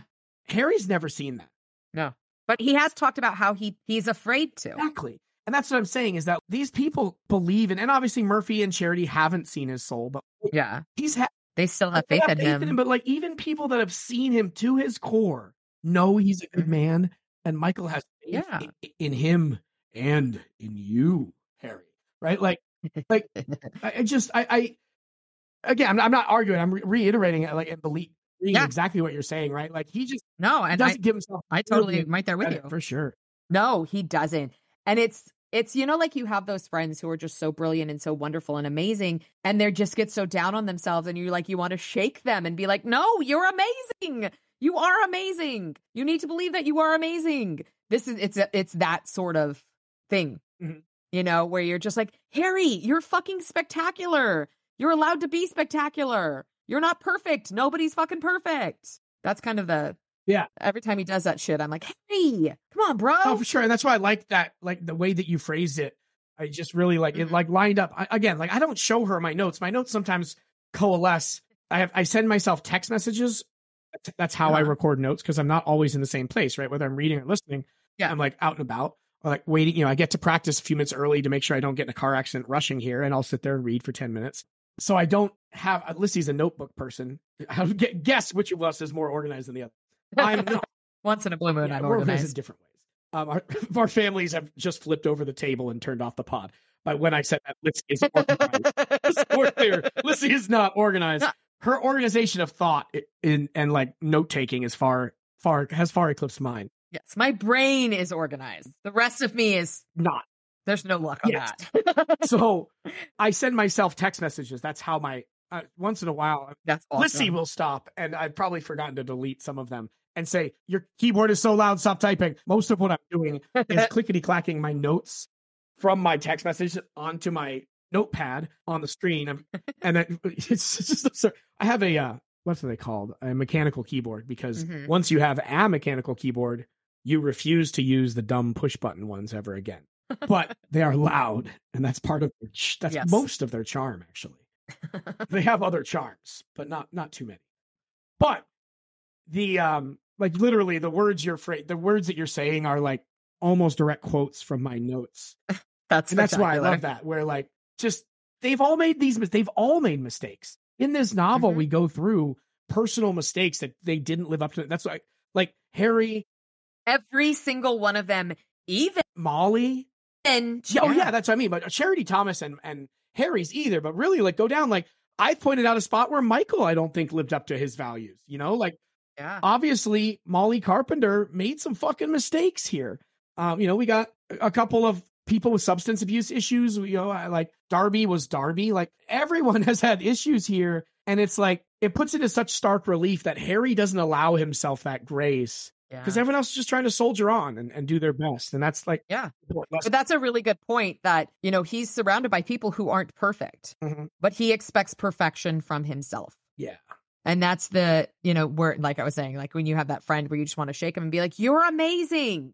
You're allowed to be amazing. Did I tell you? And he's very much that. Did I tell you about, I had that exact conversation 2 weeks ago, and like, I was bawling. It was like an hour-long phone conversation. Like, fuck you. You are so much more valuable than that. I thought that's what you're referencing. Yeah, one of the smartest, most brilliant people I know is just going through a tough spot, and that's how things happen in life. And, exactly. But again, it was just similar energy, and it was funny because it was like we had recorded a couple days before, but it was just like exactly the same thing. It's just like expecting levels of, and that doesn't mean you didn't make a mistake. None of us are perfect. You fucked up. But we all do. How to fix it instead of wallowing. And like, again, I say that I'm the one saying don't wallow. So like, yes, I realize I'm a really good teacher, Liz. If you can't do, but I have good Sure. ideas. I do have good ideas sometimes. You have lots of good ideas. Once in a while. I like how we have talked, sticking in that chapter real quick, sorry. Mm-hmm. Harry uses his sight on Daniel, Mm-hmm. and then, very plot conveniently, accidentally uses his sight on boyfriend Nelson Mm-hmm. to kind of solve the puzzle. But I like that the reasoning is because he's so tired he doesn't think to shut it down. Oh, yeah. But we've talked, Which is great. We've talked in the past about how, like, maybe just use your sight more. Yeah. True. Like, I mean, he accidentally does it here. My reasoning was the more things that are indelibly burned on your brain, the less each one stands out. God. But whatever. God. And then, my question was, how does Harry get jumped to the mirrors? And I wrote that for this chapter, but looking back, I think I put that back into my notes out of shape because he mentions the mirrors later. But here, presumably, he said, I know what creatures took her. So he had to have figured out the mirror thing. He doesn't really give us any information on how he got to that beyond it happening, which is fine. I don't think it's a mischaracterization or bad writing or anything like that. I'd like to know more about how he got there from a detective novel standpoint, Mm-hmm. But yeah, and then the last thing I wrote here is 2 lines back to back, and I made a typo in the first line. So I made sure I made the same typo in the second line, which is Harry and Charity are more alike than they think. And the next line, I spelled more wrong because I spilled on my mechanical keyboard and some of the buttons stick, and so the E stuck. So it says more E.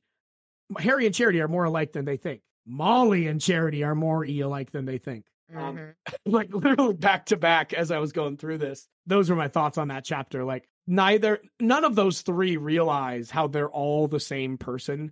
Like even Harry and Charity's backstory is similar-ish, right? It's not the same, obviously, but there's similarities and like the different paths they have and could have chosen. And we're kind of at a similar crossroads with Molly at this point in her life as well, right? Mm-hmm. Where she's made some mistakes dabbling in that universe, in that world underneath our world that no one knows about, right? And we've seen 2 very drastically different paths towards the light. Yeah. And I think by now, Charity recognizes that Harry is going towards the light, such as it is. What does Molly do here? And obviously Charity thinks what Harry did was wrong. Yeah. But what does Molly do in this same spot? But it's just the similarities between the 3 of them, I thought were really interesting in this chapter, especially. That's all I got in this chapter. No, but I do love the thread that runs through the 3 of them and just how it's gradually pulled. Yeah, for sure. All right, so chapter 32. What do you got there? That reveal of Charity and magic. I do believe I said Molly had some magic. Just saying. Yeah. Oh, Lizzie's so smart. God damn, it's going to take me a week of deleting all these emails. So smart. She got another one. I was so like, holy shit. Yeah, it's pretty great. I really should keep a list of the things I'm right about. Also, you should go back and re-listen to how like smooth I was. Yes, no, you were. I was thinking about that. Sorry, go ahead. No, but I actually did remember about how like that fucker. I'm kidding. I love the emails, and I do send all of them to Lissy. I'm just kidding. So we're clear. Oh my gosh, you're such a nerd. But I mean, I really, it was just what it was is kind of, like when you're a kid and you put a ball of foil and just do rubber bands around it. Mm-hmm. You just make it bigger and bigger and bigger. And this is totally what that is. It's just, you've got the little ball of Harry magic. Harry, not Hai. Yeah, gross.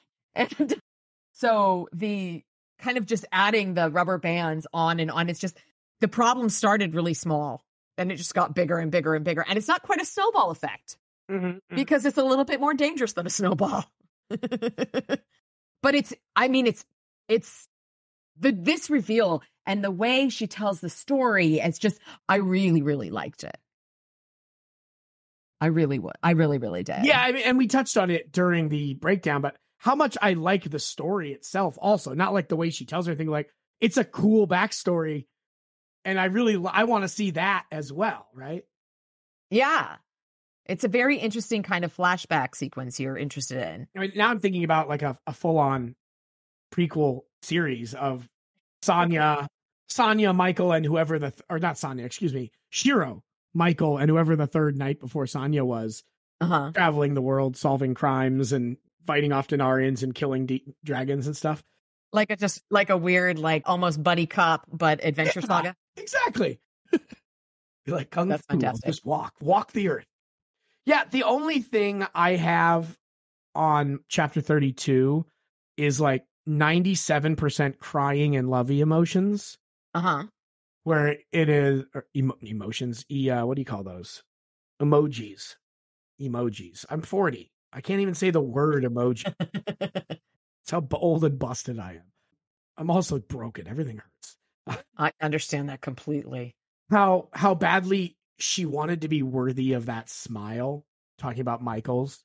And like, just again, compare that to how badly Harry wants to be worthy of Michael's trust, to the point where he contemplates basically suicide. And he actually thinks that Lashiel might be right when she suggests that. Yeah. So that he doesn't have to face the breaking and losing of that trust. Yeah. Again, like I said, there's a lot of crying and lovey and love cry-y emojis in my text messages to myself about that one, because it really is beautiful and wonderful and shows who Michael is as a human being, to like exude just extract those get people to feel that way about him in such different ways, right? One is more of a like emotional love, and one is a very platonic like friendship way, but how powerful Michael is as a character by how people who aren't there feel about him. Yeah. And the other thing, I mentioned it while we're going through, but Michael literally slayed a dragon for her. Yes, he did. We knew that Seriothax, I think it's Seriothax, was the dragon that he killed, but we met Pharaohvax at the party in Grave Peril, and it was Seriothrax was the dragon that Michael killed, and they reference that fight during the party as kind of like Mr. Pharaoh is saying, she's basically just flexing on them with his cigarette that isn't lit, but he's making smoke come out of. Yeah. And then just kind of as like a puff up pissing contest. Yeah. Michael references the death of Seriothrax rather. But so we've already known that he was a dragon slayer, but we didn't know any of the details behind it. And this just turns him from a cool, badass knight who's killed a dragon to like a sexy, cool knight who killed a dragon for love. Which isn't precisely why he killed it, but it turned into, like I said, the Hallmark movie version of dragon slaying, which is cool. You have anything else in that chapter there? 33 I liked Thomas acquiescing to, again, just reading the room. Yeah. Like, her daughter's in peril. Like, it's not about me. Yeah. I really like Thomas's reactions to a lot of stuff. Yeah. Like, I mean, granted, in his upbringing with, of like very scary and mean older sister, wonder what that's like. He like has had Brenna's terrible. he's had to live his life a certain way, and like he's had to be this blasé, drift in and out character. So like it is part of what he's shown in the past. But this is more than blasé though. Yeah, this is like a maturity and an understanding that is like really shows his humanity, right? Like a part of himself that he didn't even want to acknowledge a few years ago. Like it would be very easy to blow that off, even if you listen to her, but to be too cool for school while you do it. Yeah. But to say like, yes, ma'am, like, absolutely, I'll do what you say. It's your rules, right? Like, because that's A, the quickest way to get through this. Yeah. And B, the most effective. But C, it's also the most human. It's the most kind way. I was just going to say, it's the most compassionate way in dealing with Molly and what she's going, or not Molly, it's Charity and what she's going through right now. Yeah. And I just love that. Yeah. I just like, I absolutely adore that characterization right there. Cause it just shows in a novel where we don't know much of what Thomas was up to, except that he's been feeding. Yeah. Last week, Harry, an uncharitable person, wouldn't be giving this kind of credit to his brother. He knows he's been feeding. And it's basically asking us how charitable we are. And I feel like that this line is showing the people that read that line and decided there's no way Thomas is doing something evil, are rewarded by that, I feel like. And that could very well be projection, but I love the idea of really showing Thomas. We asked a question a couple chapters ago of who Thomas is, and he answered that question right there. Yeah. And there's a lot of it in this set of chapters, is that when someone shows you who they are, moments. Mm-hmm. And we get it from Thomas, we get it from Charity, and it's obviously we get it from Murphy. We get it from Murphy all the time, because Murphy is an actor, not in like which is Maya Angelou, by the way.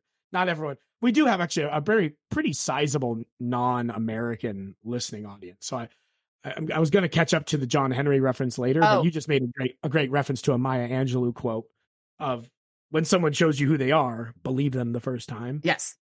But this is, a really good example of people showing who they are. And like that means more than the mm-hmm.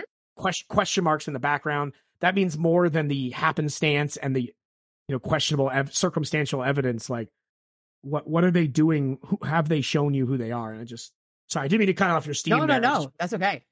It's a great quote, and I want to make sure that our non-American audience, who are probably more well-read than me and have read plenty of American authors and stuff. But either way, I digress. I promise I was trying to do a favor.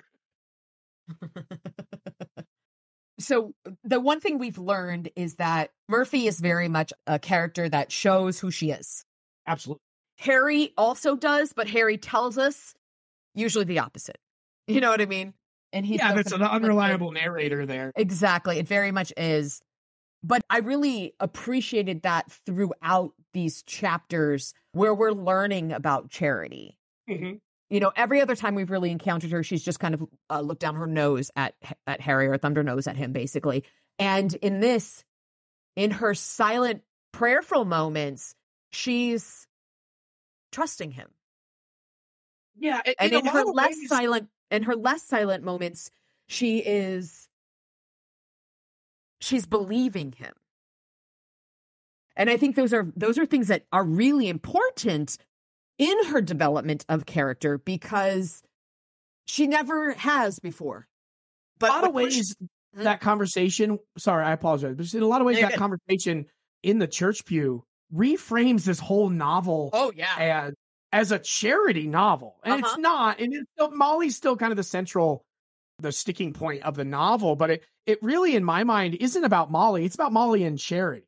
There is an argument to be made that this is a Charity-centric novel. Yeah. Even though she's not in it a ton. We see her at her best and her worst. We see her randomly assaulting a guy who's trying to help out her daughter. We see her, basically abusing a child to running away. We see there is that big chunk in the middle that isn't about her at all, but like, this is a lot of this novel. This chunk reframes even the chapters we've already seen in a lot of ways. Yes, it does. It reframes not just this novel, but it definitely sends this novel to a different direction.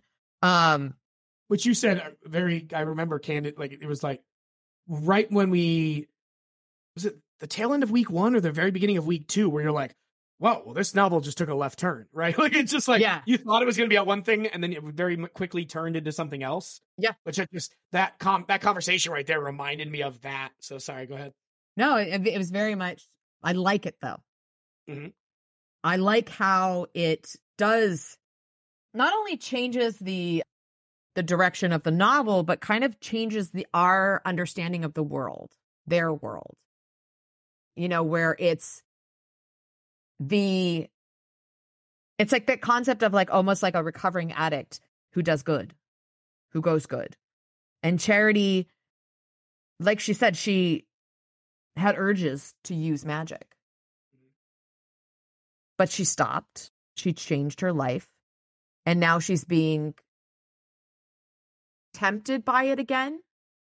And so she's being drawn back into it. And my thought is she going to be tempted by it, I guess is the better phrasing, because she's going to be around it all. Is she going to have to use magic?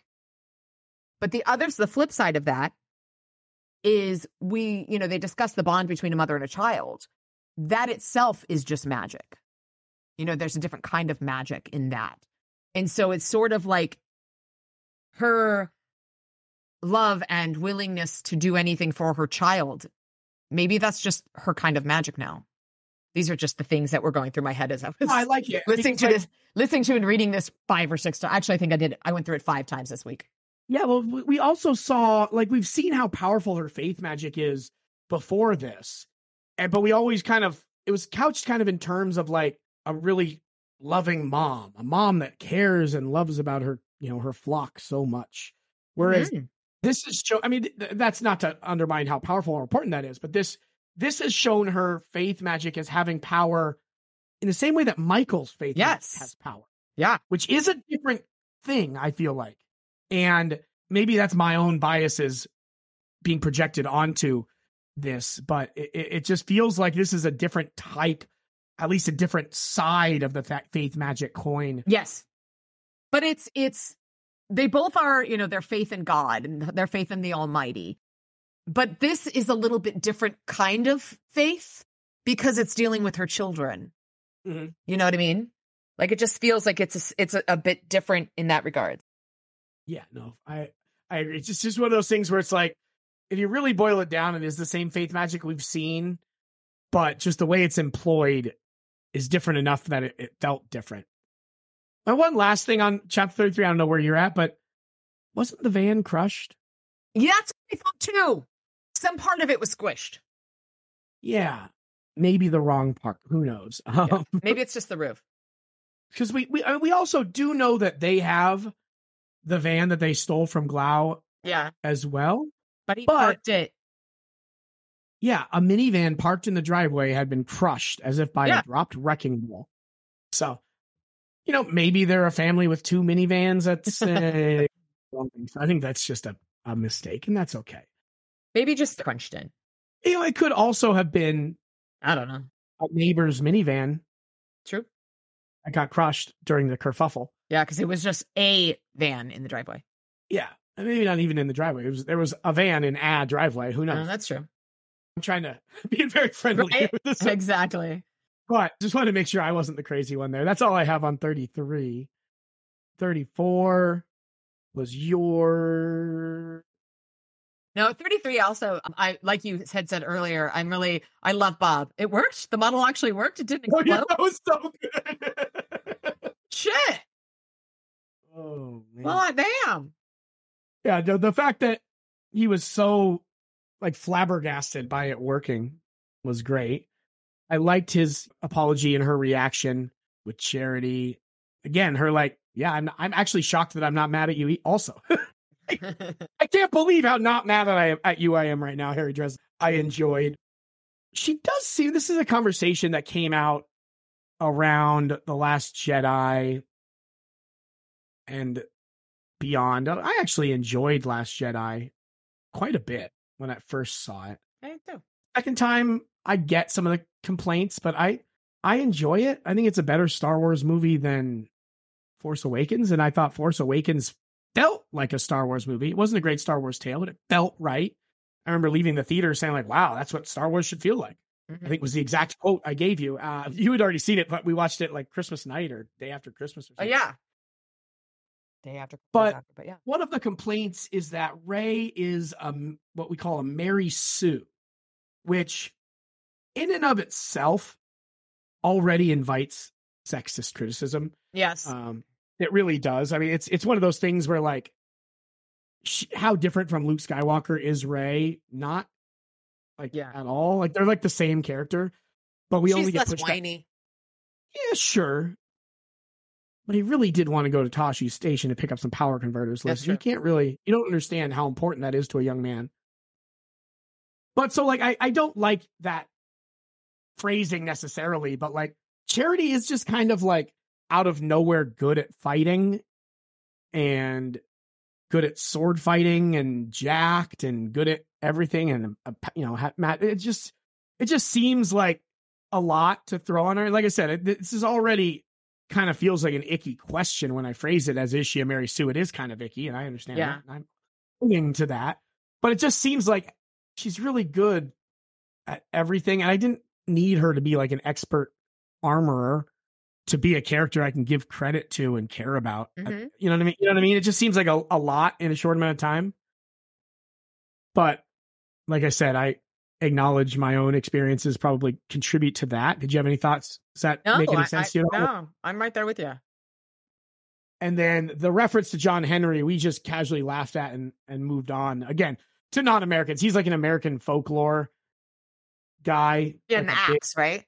No, that's or a hammer. Paul Bunyan. Yeah, that's why he calls her that, because she's holding a hammer. John Henry was a former slave railroad spike. He was like a steel driver, I think.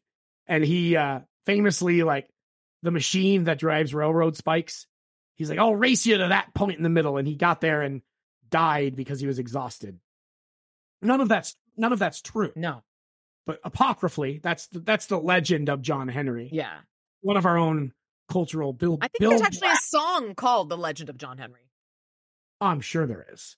I also, you mentioned the axe. That's Paul Bunyan, another American folklore. The big blue ox. With Babe, the big blue ox. That's exactly what I was going to talk about. He had a gigantic blue ox named Babe. Paul Bunyan did. Yeah. These aren't real stories, just, like folklore. Mm-hmm. But that's where the John Henry reference came from. One of our listeners mentioned that we were talking about the L train. Mm-hmm. And they're not from Chicago, or it's one of those things that culturally you just hear it enough and know it when you live, at least for me anyway, with my experience growing up in America, very far away from Chicago. But they're like, I had no idea what they were talking about, during Restoration of Faith, when he's like, can you take the L? Like, no, I can't take the L. I don't have any money.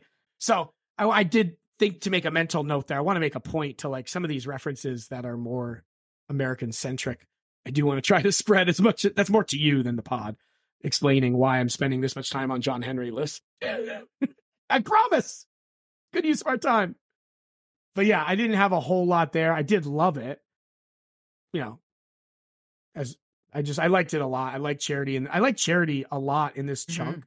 And I knew that was going to happen, but I like her more going through it slowly, chunk at a time than I have in the past. Because it makes you focus on it and you understand the emphasis a little bit more. Yeah. And like, I know Susan isn't a super popular character in a lot of ways for some people. And I've always loved her. What's interesting is this going slowly didn't change that. You and I both really enjoyed her character. Yeah. Throughout the however many novels she was in. And it's just interesting. Like, I was worried about that. Yeah, as well. No, definitely. I'm worried that the characters I like early on, I was like, holy shit, is Bob, like, I hope Bob isn't just like always atrocious. I mean, he is always atrocious, but like, I feel like we're kind of in on the joke by now, if that makes sense. Yeah. And the fact that you've caught up to that makes me feel better about myself. If we were still at a point where you're like, fuck this fucking Bob guy, like, I'm going to quit, I would have, learned not something. A guy though. He's just a skull. Oh no, he's a he, him. That is, he is a he, him. But that's what I got on that one. I believe 30, what was that? 34. Yeah. Yeah. 35 was just again, the next step in that. He references They Live, Roddy Piper movie, which is great. It's a typical Harry using humor in moments of horribleness. He does love a good entrance, right? Yeah, we saw that, all the way back in Stormfront, his fuck Sunnel, right? Which is great. It is lovely. He does love a good entrance. He's a drama. Yeah. He's a very dramatic He's person. A drama queen. He is, in fact. But yeah, I mean, pretty straightforward. I like the fight. Like I said, it was kind of weird and incongruous. The like using a fake movie monster, which like seems to reference that Michael Crichton virus monkey movie. Oh, yeah. I know what you're talking about. I can't remember what it's called, though. But then they use, they very clearly reference Child's Play. Yeah, I guess they did the same thing with both. But with Aliens, they didn't use the name. Yeah, they gave no name. They just gave quotes or references. And descriptions, right? So it just seems weird. Like, you have all these fake movies. Like, if you're going to use fake ones, use fake ones. If you're going to use real ones and you don't want to get sued, like, it's a fun reference. It just felt weird to have like real but fake ones. That makes sense. Yeah. That's more a me problem than anything else. I have to live with me. Unfortunately, I only get this one brain. I've tried. I keep getting turned away at the office. Murphy's Whatever was great. We touched on that. Anything else in there? 35. I got some for 36, but I do love that. That just kind of like the teamwork aspect, which is nice. I enjoyed, everybody working together and also everyone doing their part, just being badasses in their own little ways. There's a real quick, as after they were already inside Barry, when Fix gives the update on the war. Yeah. That's so out of place. Oh, 100% out of place, but they needed it for how they knew it wasn't the White Council that got into the fortress. Harry has to reference it later. Yeah, it just feels like it's like, oh yeah, hey, by the way. It's backwards. I think it's backwards storytelling. I think he needed to find a place to put that in. And just kind of tucked it there. And it was a weird thing. That's what it feels like. Hey, you're going on a really dangerous mission. Also, here's some bad news. Yeah. And, again, is it the end of the world? No, it's information we need. And I get it. But I just feel like credit where credit's due. He does such a good job weaving in exposition in. And he's so good at it. Then when it's not really elegantly woven through the tale, it's jarring. I feel like it's like he's a victim of his own success with that line there. Like, it's not the worst thing ever, but it's just compared to how good he usually is with this, it's just jarring, if that makes sense. Also, Oregon, a couple hours from Seattle, is not a way to describe anywhere in Oregon. There's not a lot in Oregon. But Portland is on the border directly south of Seattle. I guess. So but maybe if you're from the Midwest, you don't fucking know where Portland exists. I guess that Portland exists, Portland became more popular in the last 15 years. There you go. Yeah. The PDX is now a thing and it wasn't back then. Okay. Yeah. I'll give it to you. I literally don't know the map well enough to know for sure. I just know you drive through Portland and then you're in Vancouver, Washington. You made that drive, so you know. Yes, I did. Very recently, in fact. And this is one, and I'm not attacking all believers, but it is one that comes up a lot with Christians in particular, where he talks about maybe a God could do it. And Cherry's like, there are no other gods. Like, your own dude said, you shall have no other gods before me. Yeah. Before. Meaning there's other gods. I'm just a tippy top god. I may have already said this on this pod before. It's just one of those. We had this conversation. Probably. Either we have multiple times in a bar or multiple times on this pod, but it's worth repeating. We totally had this conversation. Yep. Your own dude says there's other gods. There's other gods. He's just he's where it's at. He's the cream of the crop. He's your guy. I know. I was trying to weave in the lyrics of Jesus Christ Superstar, but I failed because he's talking about other people. That's hilarious.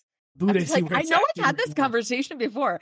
I'm pretty sure I've had it with you. Yeah, this is I have plenty of anti-religious thoughts, and I sometimes I try to be as diplomatic as possible because I do respect people's, beliefs and convictions at least. But that is one that always bothers me, and I bring it up all the time. So is he infallible or not? You tell me. You pick one. Pick a lane. But that's all I have as far as. But clearly, that's the good analysis I have. You don't want a whole lot. You got anything else on the actual go through? I mean, there's certainly the debris surrounding the front gates is intriguing. I figured you'd have thoughts on that. But it makes sense because bone does get very brittle. It would have to have been there for a while for it to be crunching. So it's not a new set of bone. And bone melting, I literally want to see that so badly. To see what? Melted bone like melted wax. I want to see what the fuck that looks like because the only thing I can think about is syphilic bloom on skulls. That looks like melted wax on the bone. Sorry, you didn't want to know that. I know, but I'm gonna just squirrel. Exactly. But but the thing is that because it's so cold, bone would crunch like that. It wouldn't be fresh bone. It would have to be old bone. But that would just be sharp as fuck too. Broken bone can pierce through gloves. So bone shards are very, very sharp and dangerous. That's why in certain movies they use them as weapons. But also, oh my God, how cold? Yeah, no, for sure. What about the brimstone? I don't care about the actual corpse pieces. I care about your thoughts on the political machinations. That's going to be interesting because that's a whole other, unless somebody else has those powers, has some sort of hellfire power like he does, that's a little scary. We haven't really been let into the wide realm of who has it. Certainly, very true. Harry has access to it because of last year. Who else does? But yeah, who else? It may not just be, we don't know. Hellfire presumably is enough of a cultural thing that it didn't come from only 30 creatures, but who knows? Yeah. Maybe they're that prolific. It's a little scary. Mm-hmm, mm-hmm.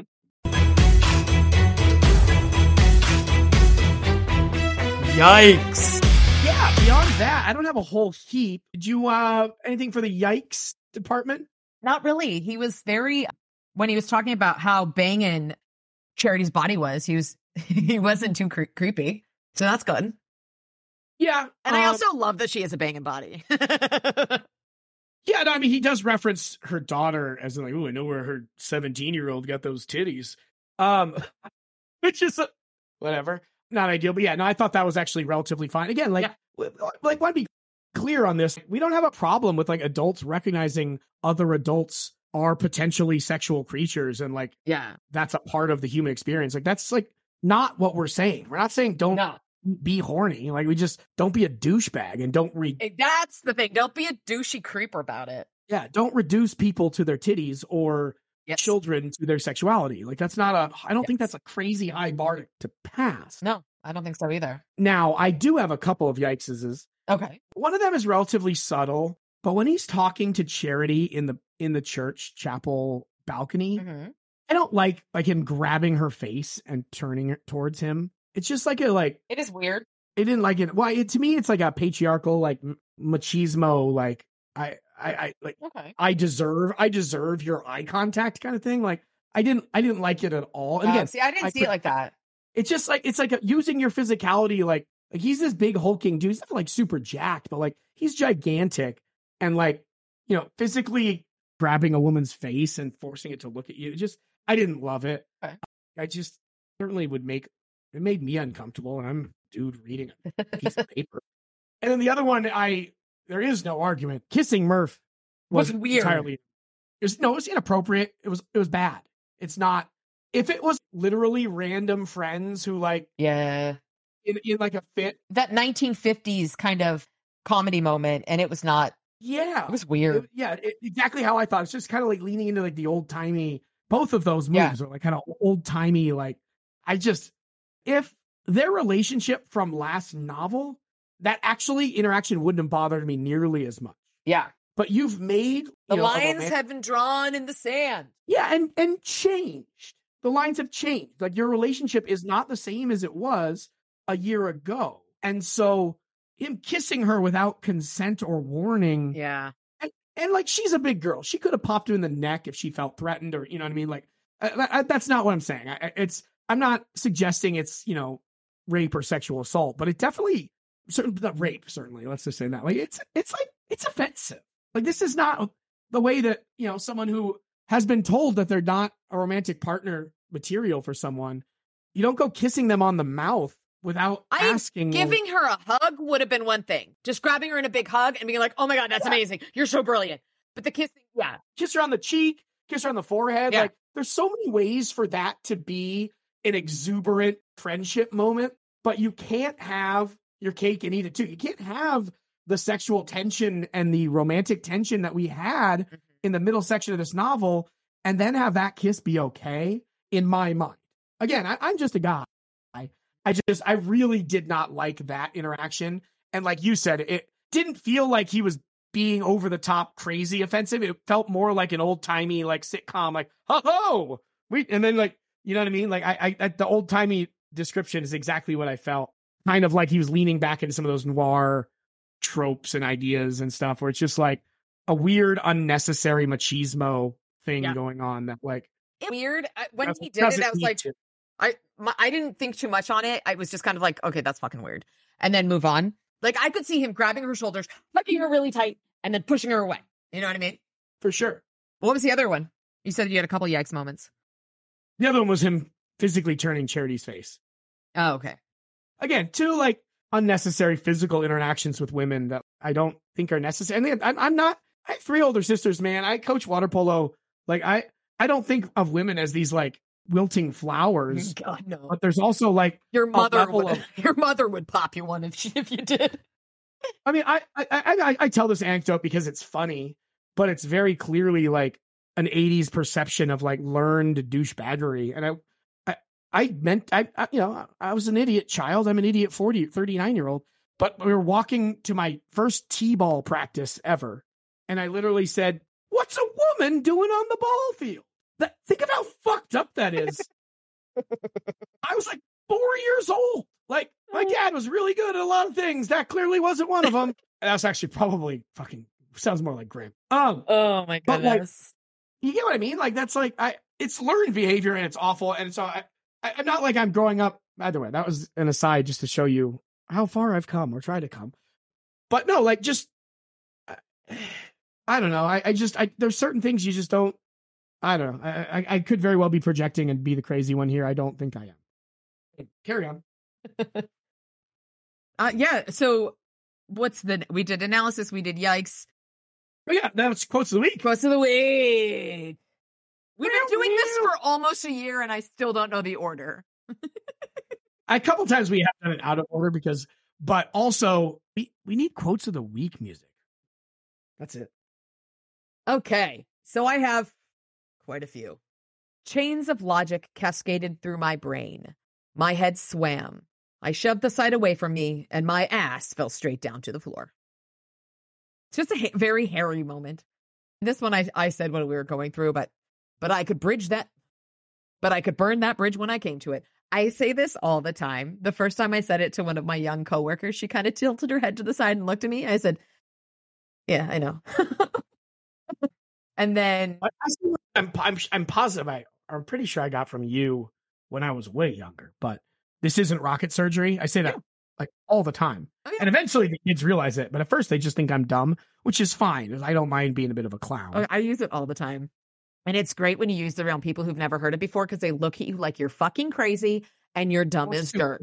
I actually had someone tell me, and it was a dude.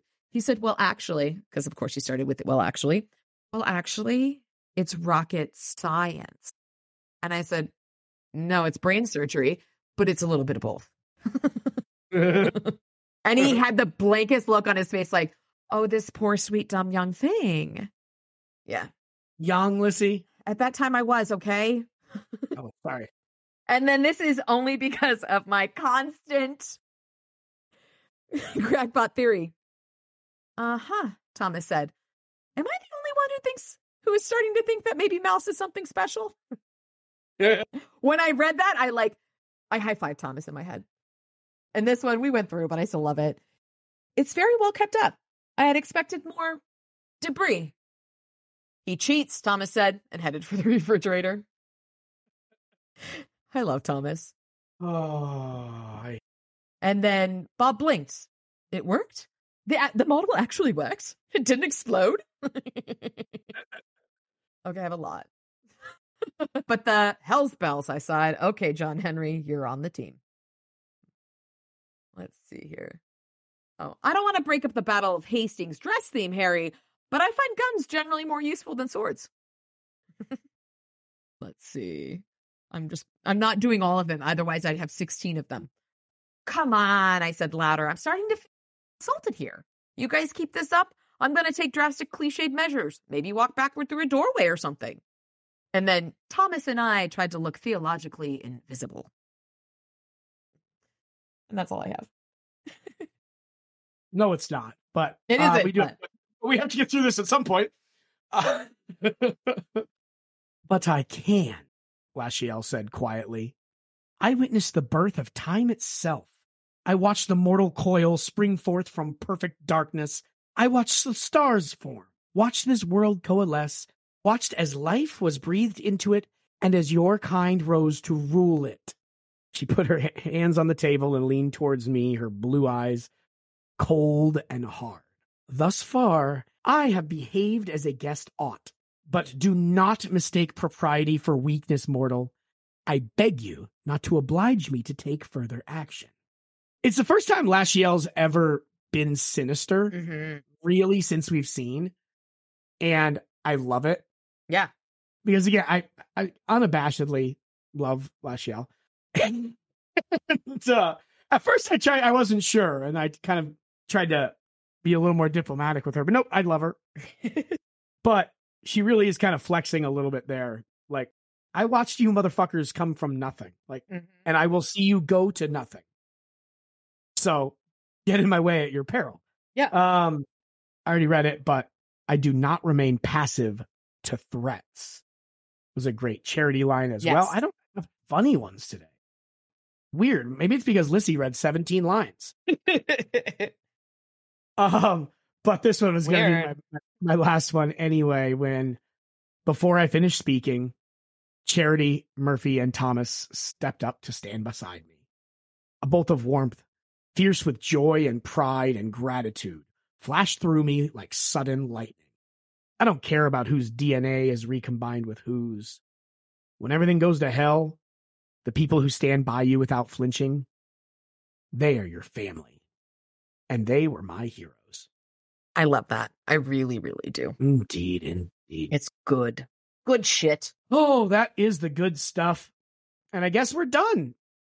I kid. We can't ever leave. We can check out anytime we like, but we can never leave until Lissy gives us Crackpot Theater Week.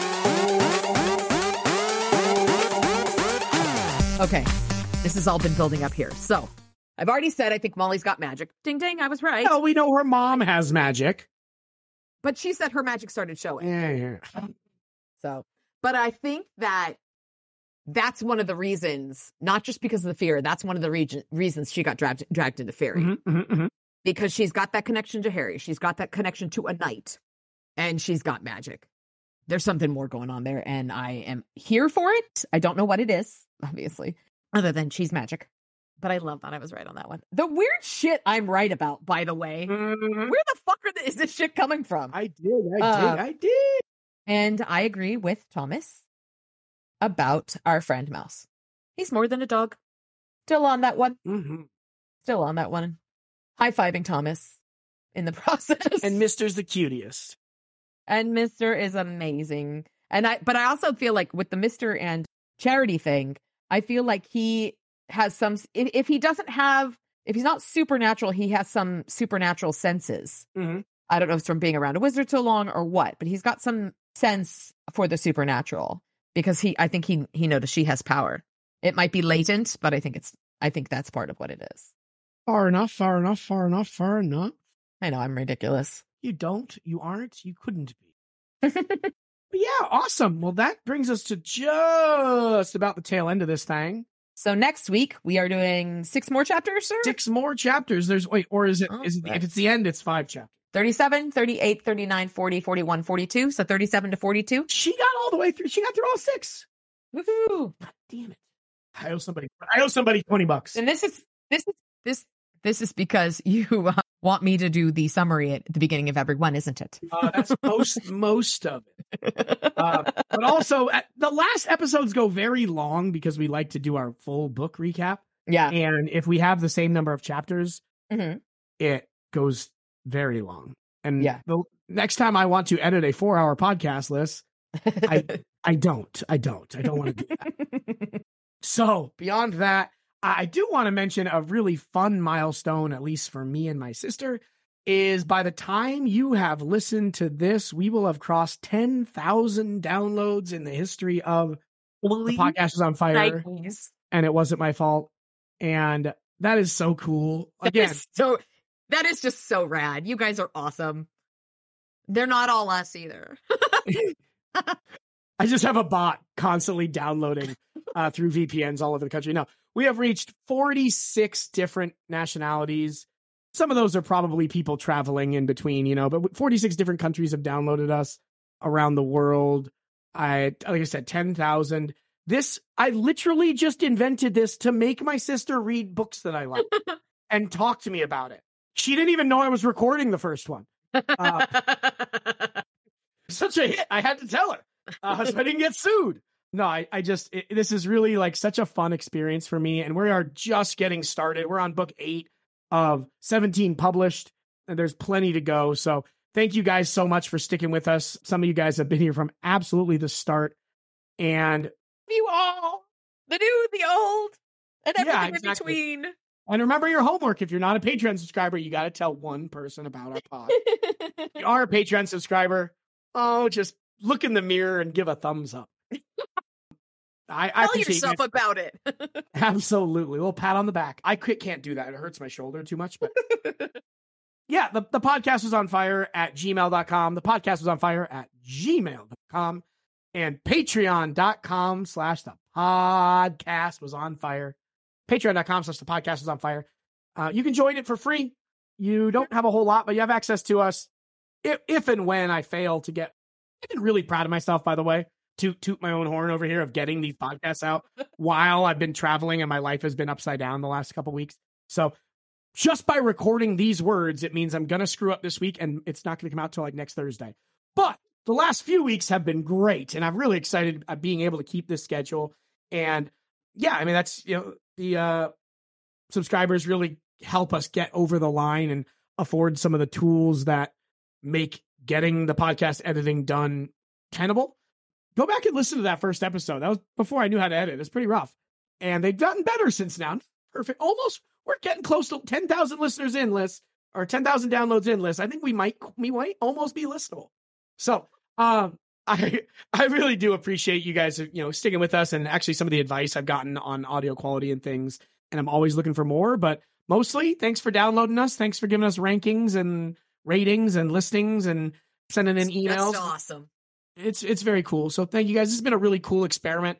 We are just about 11 months in, and yeah, I mean, that you can do the math. We're not a giant operation. We're not, I don't think Rogan is doing the math and wondering when Spotify is going to cut his salary and start shipping it to us.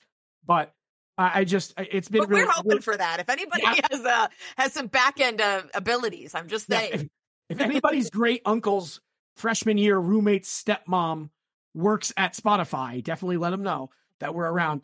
But no, I just realistically, guys, this has been such a crazy year in my life, moving and taking a new job and existing. And like one of the cool over the last couple months when everything was turning upside down, having the, hey, Alyssa, thank you, but just the consistency of having this to go to. And I really do appreciate you guys. So 10,000 downloads later, 46 countries later. And I believe we're at 49 states. I'm not sure. Last time I looked, we didn't have. I was like, who do we not have? I got to look it back up because it's been a long time. Actually, we were at 43 or something last time. And I mental noted Alabama came through and somebody else. Good job, Alabama. We're getting close. We're getting pretty close about all 50 states. I actually haven't. I have one of those maps that you scratch off the places you've been. Except I don't go places. So instead of that, I'm scratching off places that our podcast has been. And so I'll show that at some point. I'll take a picture of it when it's updated. But that's like the only piece of wall accoutrement. I bought two pieces of decoration from home. One was a painting of my favorite golf course that a friend of mine stole, and then he got drunk and stole, and then got drunker and left it in the backseat of my car. And as the designated driver, you get certain perks. And so I have a beautiful painting of my favorite golf course, and I have this map of the world where I've scratched off the places that our podcast has been. So it's just really cool to see that opening up, and you guys are great. And thank you so much. And happy Hanukkah to those that are in the throes of the Festival of Lights. I think that's happening now, right? Yes, it started last Thursday. So it's almost over. Oh, so it's going to be over by the time. It's okay. Well, we do care about you.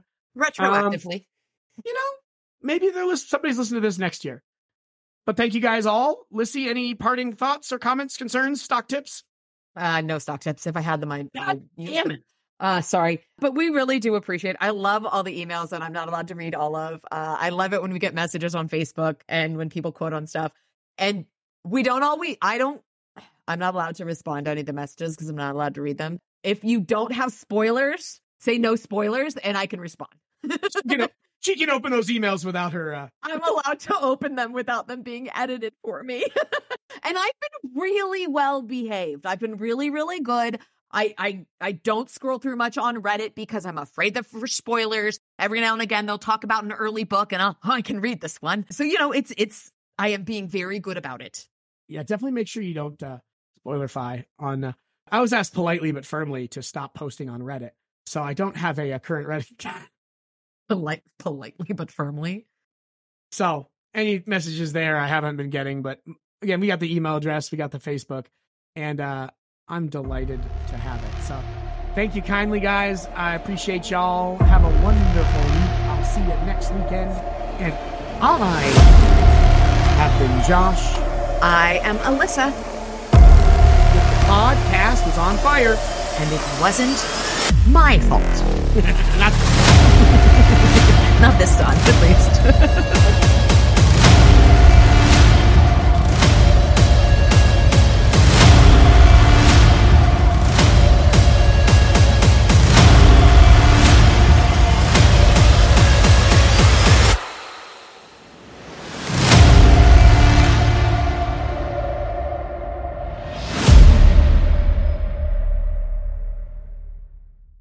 I'm okay at poker. I'm certainly not good at it, but one of my most powerful skills in this world is I can be sitting at a poker table and you can deal me 2 cards. I can look at my cards.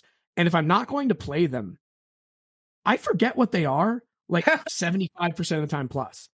Like very often people will like, oh, I had a full house there if I would have stayed in with my Jack 3 or whatever, I was like, I like almost never get that. And this isn't me saying I'm good. That's a dumb thing to be good at. But it is a good thing.